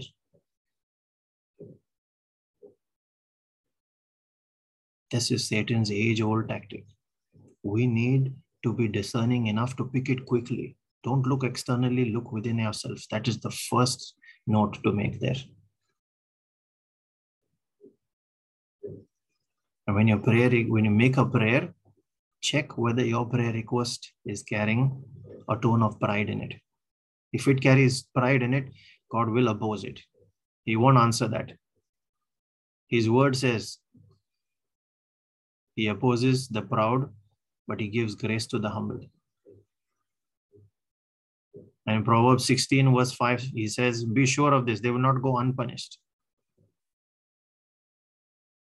His answer is simple, which is what we see in James 4 verse 10. Humble yourselves before the Lord and he will lift you up. That's all that he is looking for. Do not make a prayer in self-righteousness. Approach him in humility. What else does God call pride? Let's look at a few in scripture. Jeremiah 9 verse 23. He says, let not the wise boast of their wisdom, or the strong boast of their strength, or the rich boast of their riches. These are forms of pride. In Philippians 2 verse 3, he says, do nothing out of selfish ambition or vain conceit. Rather, in humility, value others above yourselves. Selfish ambition is pride. Proverbs 8 verse 13, he says, I hate pride and arrogance, evil behavior and perverse speech.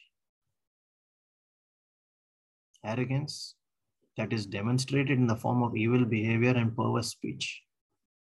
That arrogance as well is a form of it. Proverbs 21 verse 24, he talks about the mocker who behaves with insolent fury, the one who mocks others for whatever mistakes they have made, for whatever vulnerabilities they have. Proverbs 26 verse 12, he says, do you see a person wise in their own eyes? There is more hope for a fool than them. This, in a way, is related to self-righteousness. Do we think of ourselves as smart? Psalms 10 verse 4, he says, in his pride, the wicked man does not seek God. In all his thoughts, there is no room for God. He thinks, I can do this, I've got this. How are we acting out of that pride? In many circumstances, based on what we know, we think we can handle this. Now, there are times when we should handle them, but there are times when we have to surrender it. Knowing the difference is where discernment will come in. What should we do? Romans 12 verse 3 says, do not think of yourselves more highly than you ought to, but rather think of yourself with sober judgment, in accordance with the faith that God has distributed to each one. And then in Romans 12 verse 16, he continues to say, live in harmony with one another. Do not be proud, but be willing to associate with people of low position. Do not be conceited. Are we looking down on others? Are we shaming them? Are we naming them for mistakes they have made? Galatians 6 verse 1 to 3 talks about that, where he says, maybe we should take that. Brother Savio, can you please take us to Galatians 6 verse 1 to 3? Talks about someone who is caught in sin. What should we be doing? Remember that we ourselves are not perfect.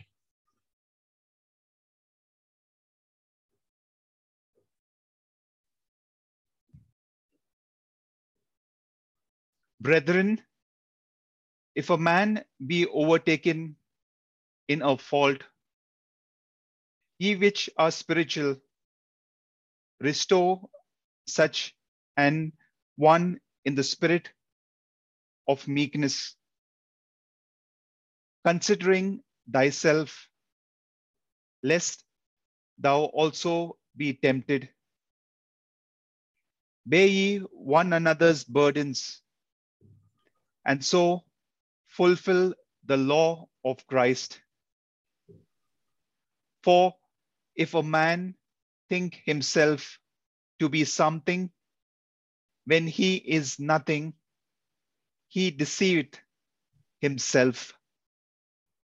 Can you take us to the NIV version of this? Probably the language will be a little simpler. Sure. You don't have to read it again. I just encourage each one to look at what is projected on screen. So till verse 3. It says, if someone is caught in sin, then you who live by the Spirit, now you have been transformed. What are you going to do? You should restore that person gently. Help them. But watch for yourselves when you're interacting with them, so that you yourself will not be tempted.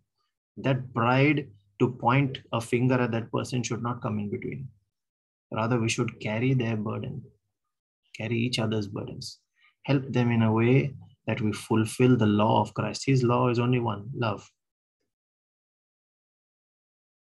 But in the process, if we think, oh, that person has made a mistake, he has fallen and I'm holier than them, then there is a problem. Pride is slowly creeping in.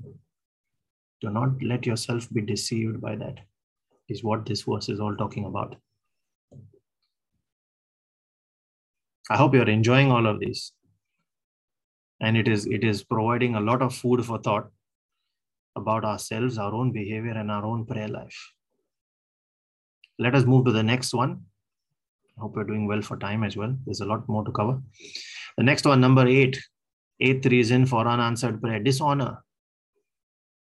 Dishonor is another one. More often than not, it comes within the family.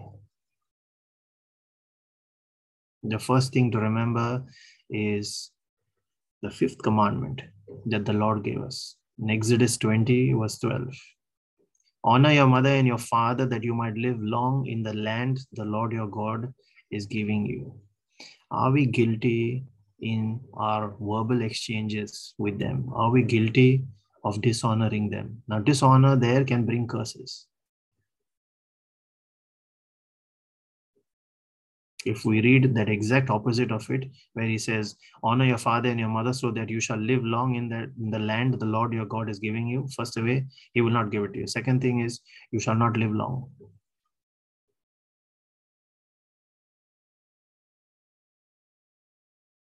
Let's look at Genesis 9, verse 20 to 23. There, Noah, after planting a vineyard, got drunk, and he was uncovered in his tent.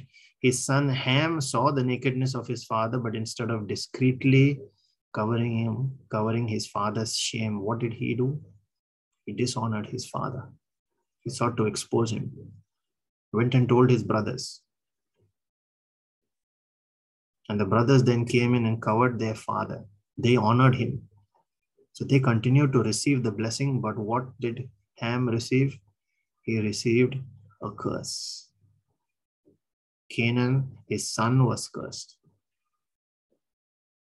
that he would be the slave of everyone.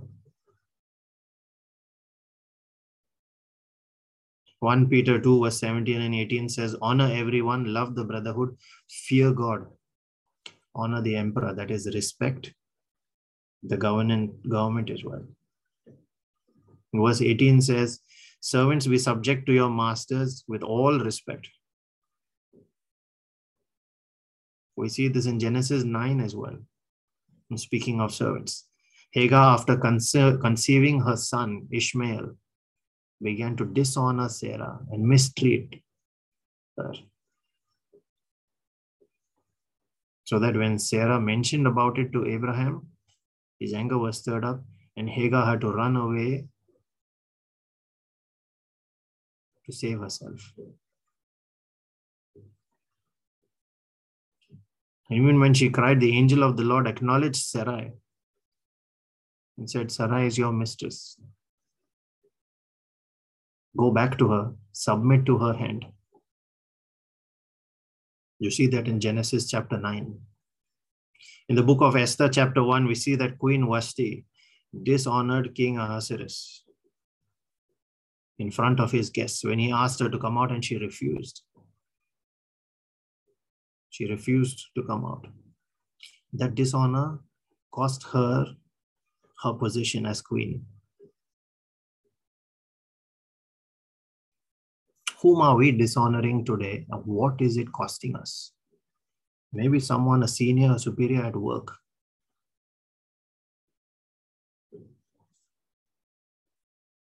I'm reminded of an incident of a time years ago when I worked in India, where there was a colleague and his department wasn't doing that great.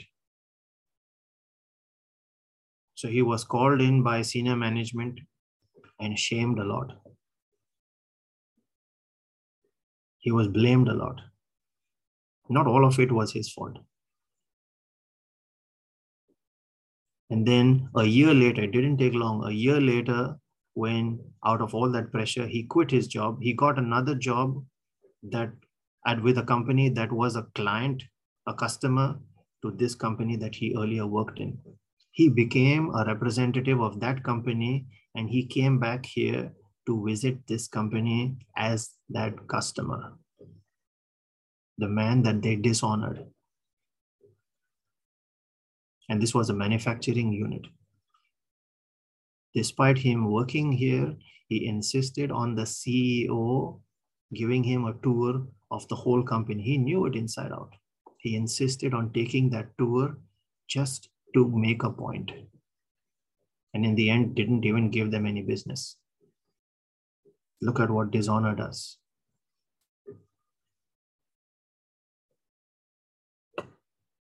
Hebrews 7 verse 7 says, without contradiction, the lesser is always blessed of the greater or the better, depending on which version you refer to.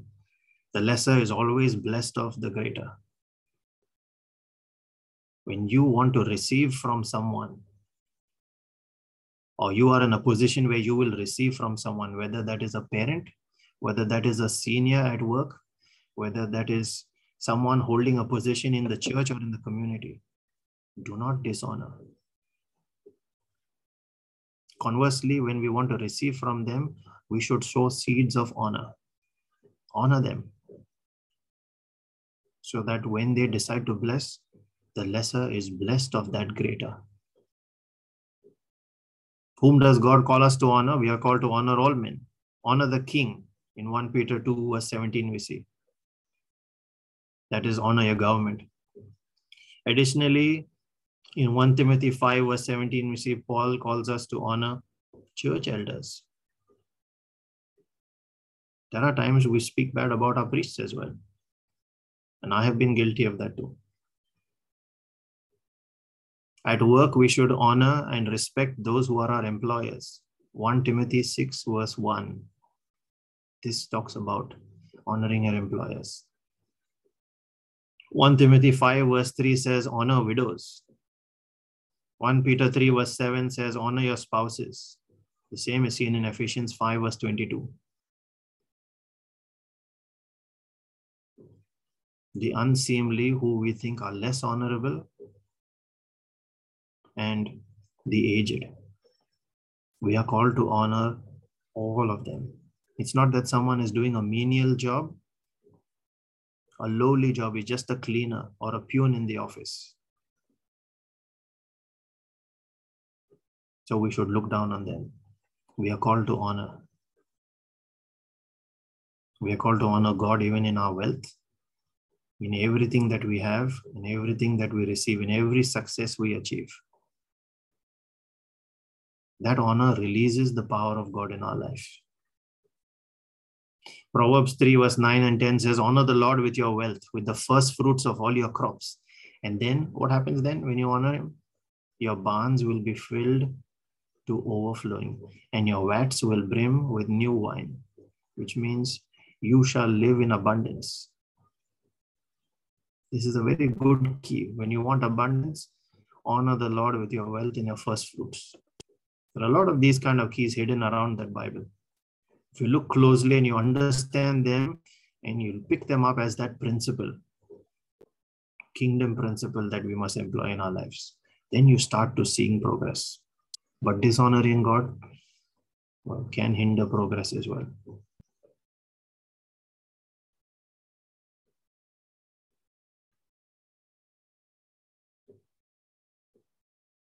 Dishonoring also in our relationships. can bring struggle. Look at what's happening around you. And if there is something that's struggling, check to see whether it is your dishonor that is making that happen. Perhaps with a work colleague, they're not being supportive and cooperative of you. Have you dishonored them in some way? Alternatively, if you want that relationship to work and you want them to be supportive of you, all it takes is honor them. Just simple as that. What can we do? Invite them out for a cup of tea or coffee. Have a chat with them. Make friendships.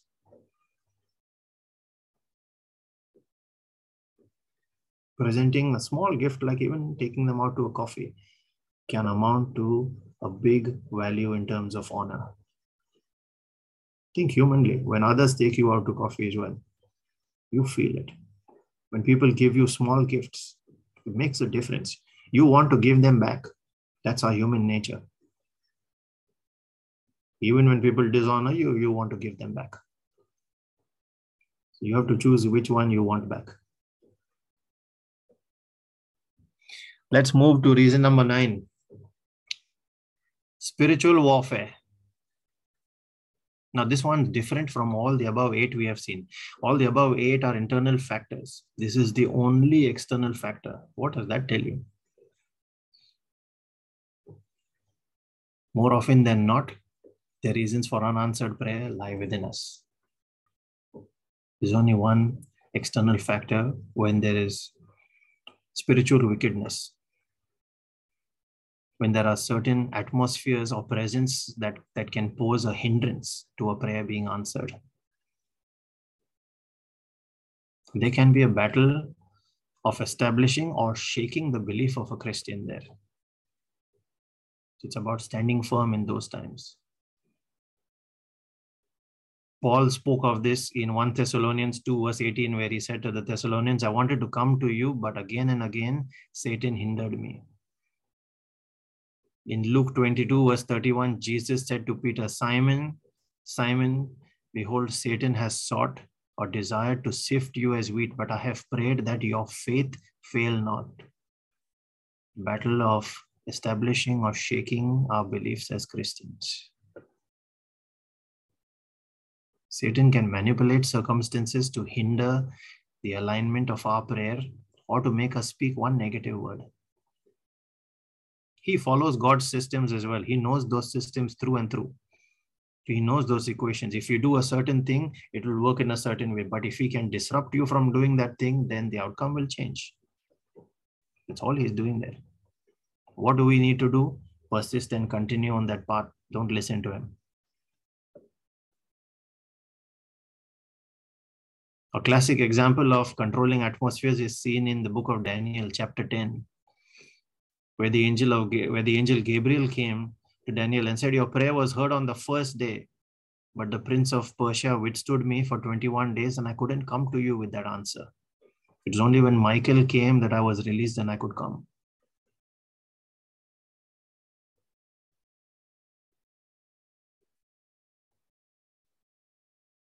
The important thing to note here is you could be one that is greatly beloved of God and yet have your prayer delayed in its answer.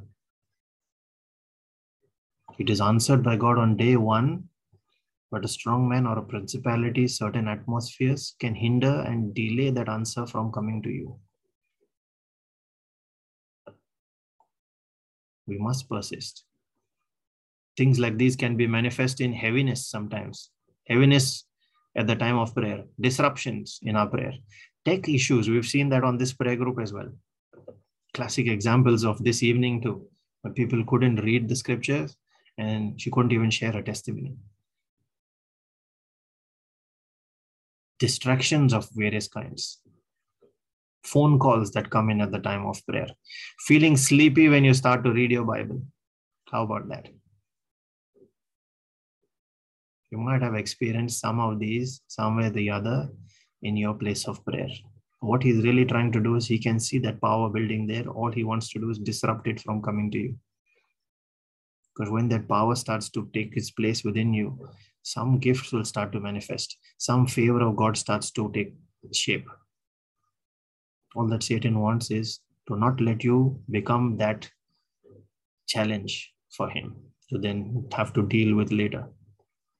Because once you have certain powers, then you start to become a threat to them, to his kingdom. So they will try and use controlling atmospheres. We see a similar situation with a man that was possessed in the Gadarenes by a group of spirits, and they call themselves Legion. We see that in Luke chapter 8. I won't go into details there, but in summary, we see in Matthew, in the version written by Matthew in 8 verse 34, we see that after the man was delivered and the whole town went out to Jesus, when they saw him, there was only one thing they said to him. They pleaded him to leave their region. Now, why would you ask someone who has done such a miracle, freed a man from a legion of spirits? Why would you ask such a holy man to leave? You can see the effect of controlling spirits over that region, that territory there. Brother Vivek has done some teachings on these topics as well. I would recommend listening to those. He's done teachings on marine spirits too. Have a look on our YouTube channel. You'll find them there. What weapons would you engage in such times? When you look at circumstances and for some reason there is a sixth sense that tells you this is not normal. The weapons you have are, well, either you could get into deliverance. That is one way. But another one, when it comes down to temptation, where your place of prayer is being attacked, then you have to use praise and worship. We see in Isaiah 61 verse 3, the garment of praise for the spirit of heaviness as well. So certain types of conditions, you have to discern through them and look at, well, what weapons am I going to use? Is praise and worship going to help, or do I need deliverance?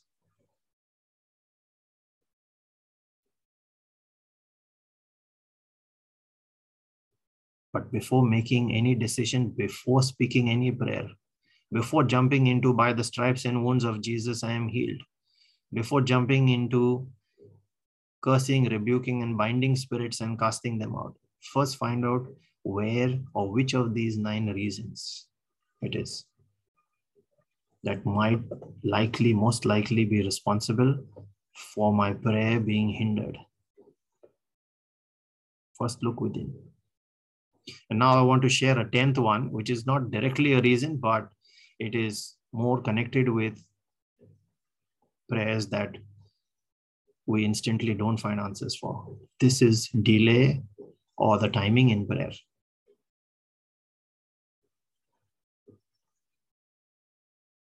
Many of us, more often than not, want quick answers in this age, in this modern day and age where we live in fast food times. We live in a drive-through circumstance. Are we treating God as a drive-through where I can just drive by, place my request, and then move a little further to the next window, pick up my answered prayer, and drive on? We need to remember that God is not a fast food joint. We need to learn to be patient at times. He makes all things beautiful in His time. We see a lot of that mentioned in Ecclesiastes chapter 3. There's a time for everything and a season for every activity under heaven. Sister Anita shared her testimony today as well, where her daughter attempted IELTS 2 times. Could it be the timing in that one? Maybe.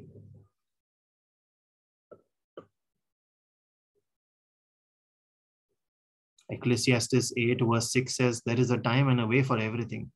Although man's troubles lie heavy on him, so there are solutions and timings for those solutions to take effect.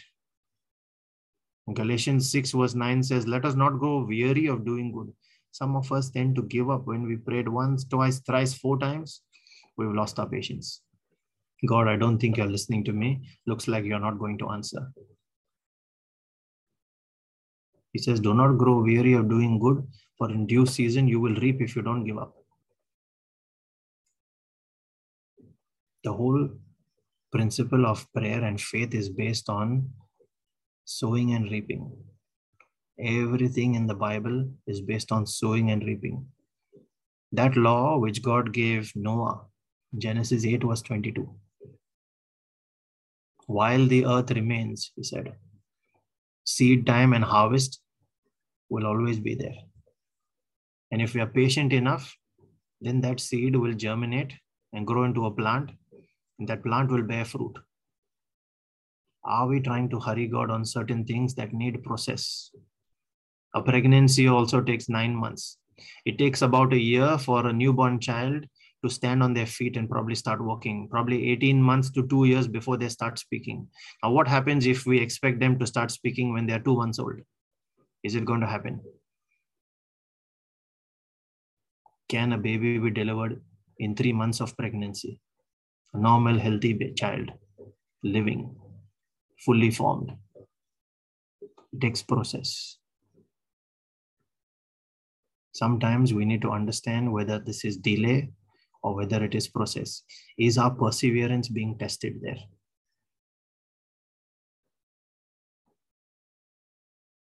Even Jesus waited on his time. He didn't get baptized like us when we were a baby. He had to wait 30 years for John to baptize him. And only then, being the Son of God, only then did he walk under an open heaven. For those 30 years, the heaven above his head was closed.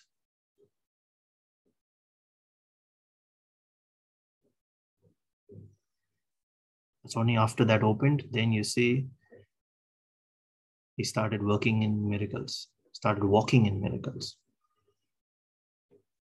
Even in John chapter 2, when his mother asked him to help when the wine had run out, he said, my hour has not yet come. Timing. Is it timing or is it delay? We need to look at that and think again. When we look at making prayer with visions, that is what we will cover next. But before that, I just want to touch here on timing as well. In Habakkuk 2 verse 3, even revelation awaits an appointed time. We have to wait for it. If we choose not to wait for it, it is not going to come anyway. He makes all things beautiful in his time. So now these are my list of 10. They may not necessarily be exhaustive, but these are the reasons for unanswered or possibly delay of prayer, delay of manifestation. Now let's quickly look at how to make a prayer with vision. This is the next thing I wanted to cover. Brother Vivek has covered this in the past. During his teachings, we've covered this in our morning sessions as well. The important verse here is Habakkuk 2 verse 3. When you make a prayer, it says, Brother Savio, can you please project that one for us? Habakkuk 2 verses 2 and 3. The importance of visualizing that prayer. When you are praying for a job, you are praying for a house, how or what vision are you giving God there? What is the power of that vision? Then the Lord replied, write down the revelation and make it plain on tablets so that a herald may run with it. For the revelation awaits an appointed time. It speaks of the end and will not prove false. Though it linger, wait for it. It will certainly come and will not delay.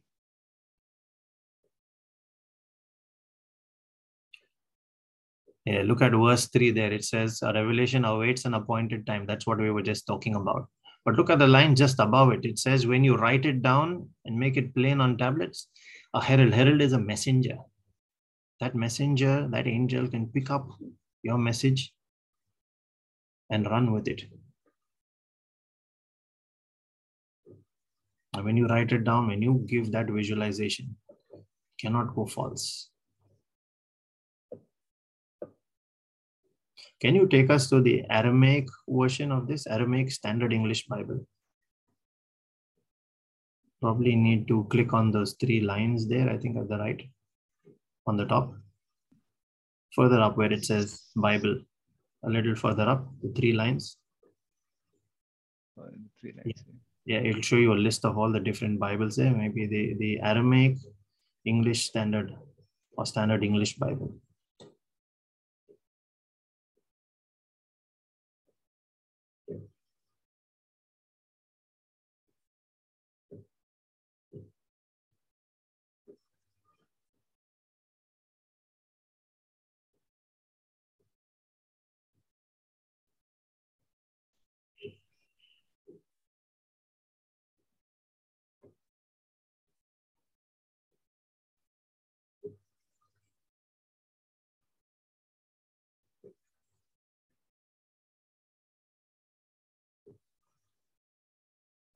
It's probably further down. You'll have to keep scrolling further down.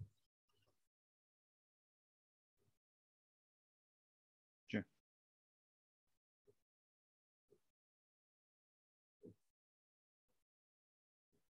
No, not seen in that list. Yeah. Yeah, this one.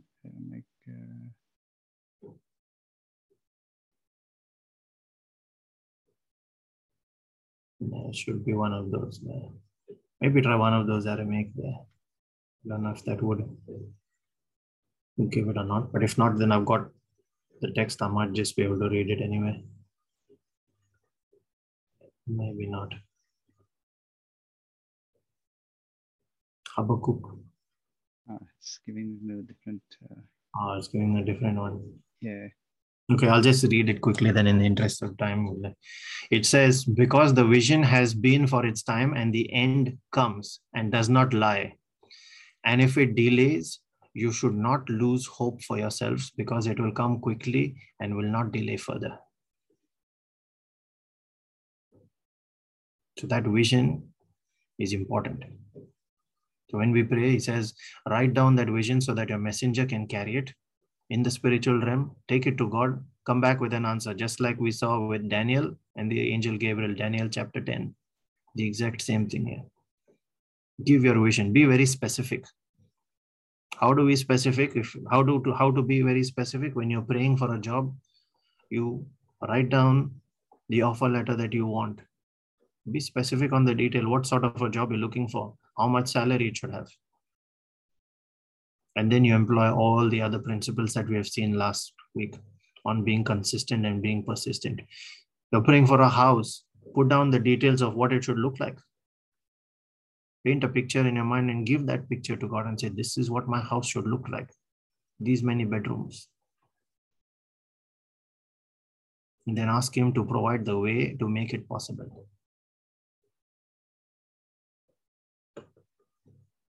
There is great power in praying with that vision. Now, last,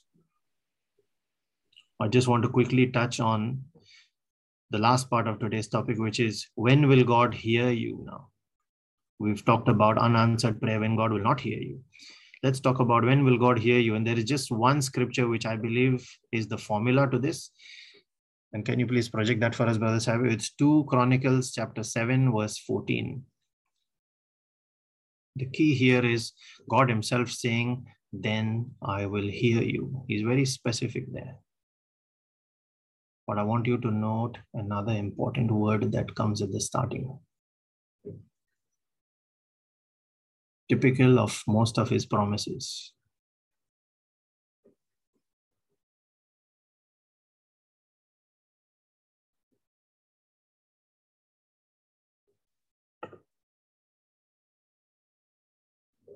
If my people who are called by my name will humble themselves and pray and seek my face and turn from their wicked ways, then I will hear from heaven and I will forgive their sin and I will heal their land. So he starts with the condition, if, which means we need to fulfill this. What do we need to fulfill? It says, my people. So first thing is know your identity. You can only be his people where you have a relationship with him. He's your father and you are close. What is your identity in God? The Israelites carried that identity so much so that even the people of Jericho feared them, though they were a small nomadic tribe. Jericho, with all its fortification, feared them. It is that identity, that brand image, that name that they carried. The Hebrews. What is your identity with God? Seek that identity. Look up the Bible and find it. What you do not know about him and your relationship with him will never work for you.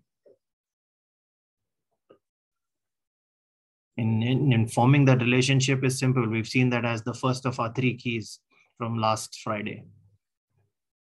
And how to enter that relationship with him is simple. John 1 verse 11 to 13, where he says, Jesus came to those which were his own, but his own did not receive him.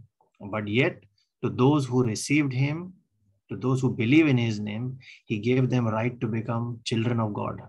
Verse 13 says, children born not of natural descent, nor of human decision or a husband's will, but born of God. That then becomes your identity, where he gave you his name. What does the Bible say about that name? The name that is above every other name. Acts 4 verse 12 says, salvation is found in no other name, just this one name. The first step is know your identity and believe in him. Become his people who are called by his name. What do we need to do? Second part is humble yourselves. We've seen that in pride and in unforgiveness being the reason for unanswered prayer. Humbling is very important. A humble and a contrite heart he will not despise. So when things are not going well, things are not going right as planned, we need to get down on our knees, humble him. Humble ourselves to him. Surrender. When you surrender, he cannot ignore. The third part is pray and seek his face. This again points back to relationship. There are 2 angles we can look at from this. Pray till we are in his presence, that is, seek his face, worship him. Worship becomes very important, and that's the prime reason why we start our sessions with praise and worship. And then when you are in his presence, you can talk to him and make your words known. The second one is focusing on the words pray and seek. It says, pray and seek my face. To pray is to intercede, and to seek is to make a demand. You intercede and you make a demand for his grace. And he said, seek and you shall find. In all your seeking, seek wisdom, seek understanding. But here, seek him, seek his face. That is, then your demand shall be met. Stay in his presence till the answer comes. The practice of the secret place, our first key that we discussed last Friday. That is important to seeking his face. And then the fourth thing that we need to do is, he says, turn from your wicked ways. We have looked at all of these. Brother Vivek did a teaching as well just before this series on the effects of disobeying God, the curses that it brings. We've seen 9 strong reasons for unanswered prayer. 8 of those could be, or not could be, 8 of those are from our own personal reasons, not external factors. It's important for us to reflect on that, turn from our wicked ways, repent and renounce our iniquity and our sin, and then to make that decision to never go back to them. And when we confess and repent, 1 John 1:9 says he is quick to forgive. Now when we fulfill these 4 things, the 4 parts of this equation, then what does he say? He says, then I will hear you from heaven. I will hear you in the spirit. When you make your prayer in the spirit. And I will forgive your sin, and I will heal your land. Now, healing your land, what does it mean?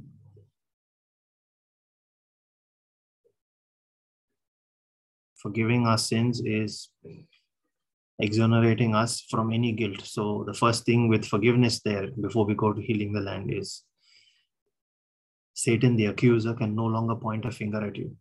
He has cut that accuser out of the equation. You cannot be blamed anymore. Through mercy, he provides grace. And then forgiveness is restoration. He heals our land.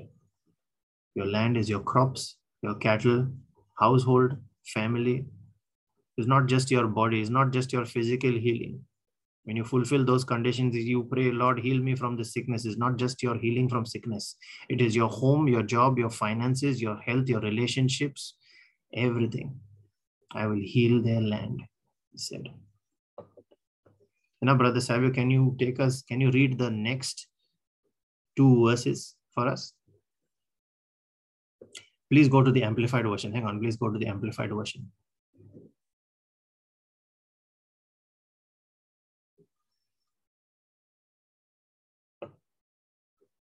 We'll read these next 2 verses and then that concludes our topic here.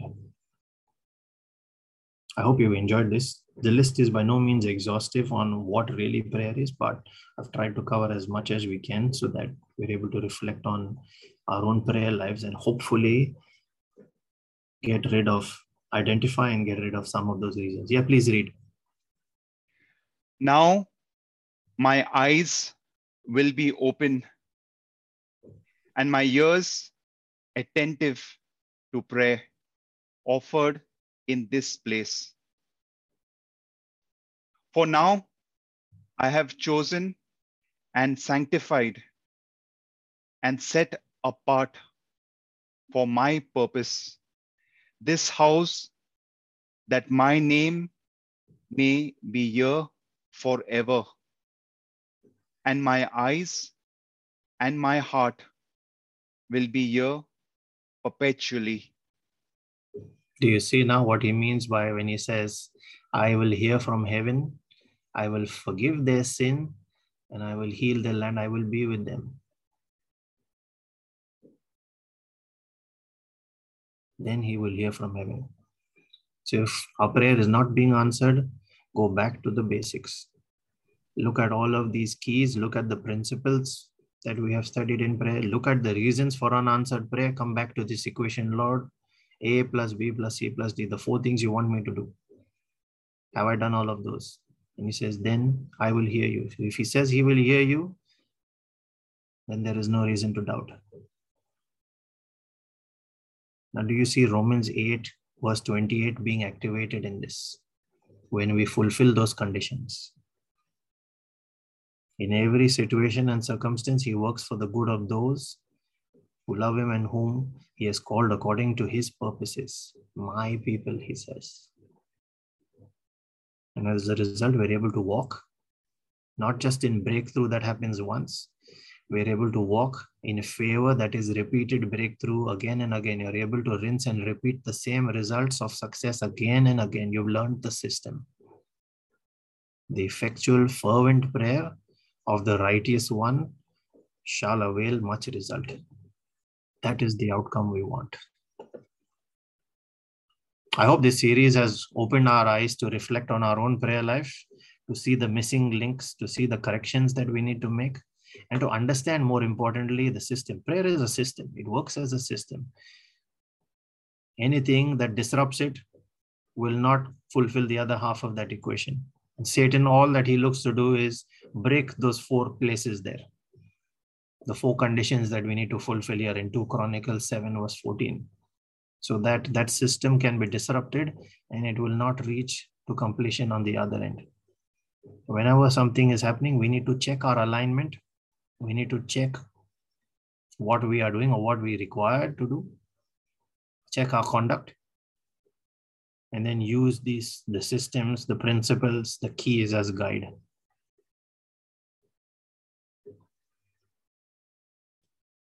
So I hope that will help us make amends to our prayer and walk with a prayer life that has more result coming out of it. And we learn as we go. It will not happen overnight. We learn as we go. So just like us to learn there, and build on it. Now, quickly before we conclude, I know it's time already. I just want to make that prayer of salvation that we made once again, that we made last week. For all those that are new today, or all those that just want to give their heart to Jesus, we'll make that short, quick prayer so that you can receive your gift of salvation. Holy Spirit, we ask you to hover over this prayer meeting, and we cover everyone that we pray over right now by your precious blood, Jesus. As we make this prayer of salvation, we ask you, Lord, for that gift to be given to each of these that we are now praying for. I shall make that prayer. Brother Savio, can you please repeat after me? Sure. For all the rest, please do not unmute your mics. Let us just make that prayer. You can say that prayer as Brother Savio repeats as well. You can repeat together. First, let us just humble ourselves. Lord Jesus, I admit I am a sinner. Lord Jesus, I admit that I am a sinner. I have done many things that don't please you. I have done many things that do not please you. I have lived my life for myself only. I have lived my life for myself only. I am sorry and I repent. I'm sorry and I repent. I ask you to forgive me. I ask you to forgive me. Now let us confess our faith, and as we believe, we receive. So Lord Jesus, I believe in you.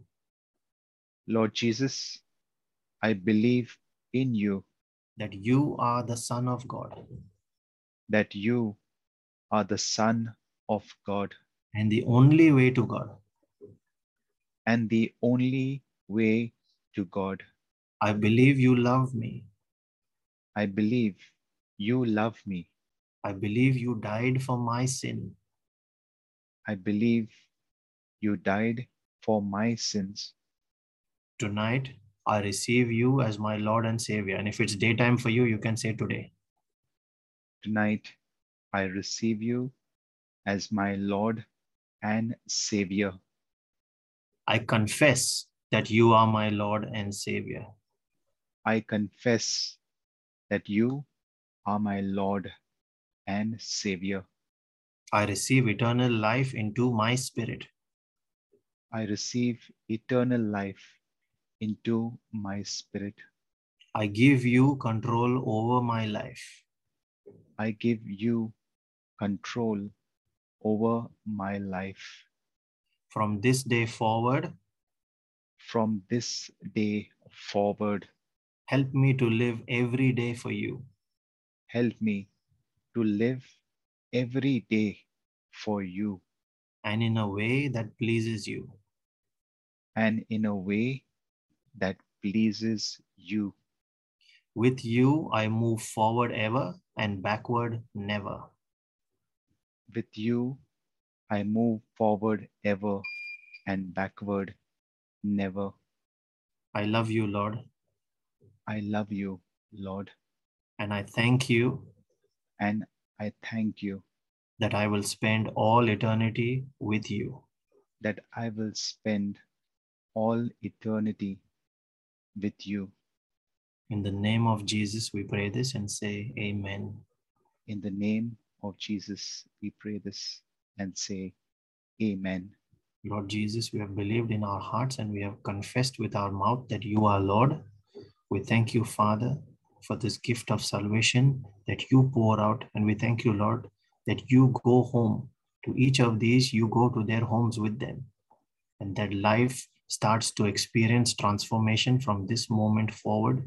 And let that be, Lord, a testimony for your glory. Thank you, Jesus.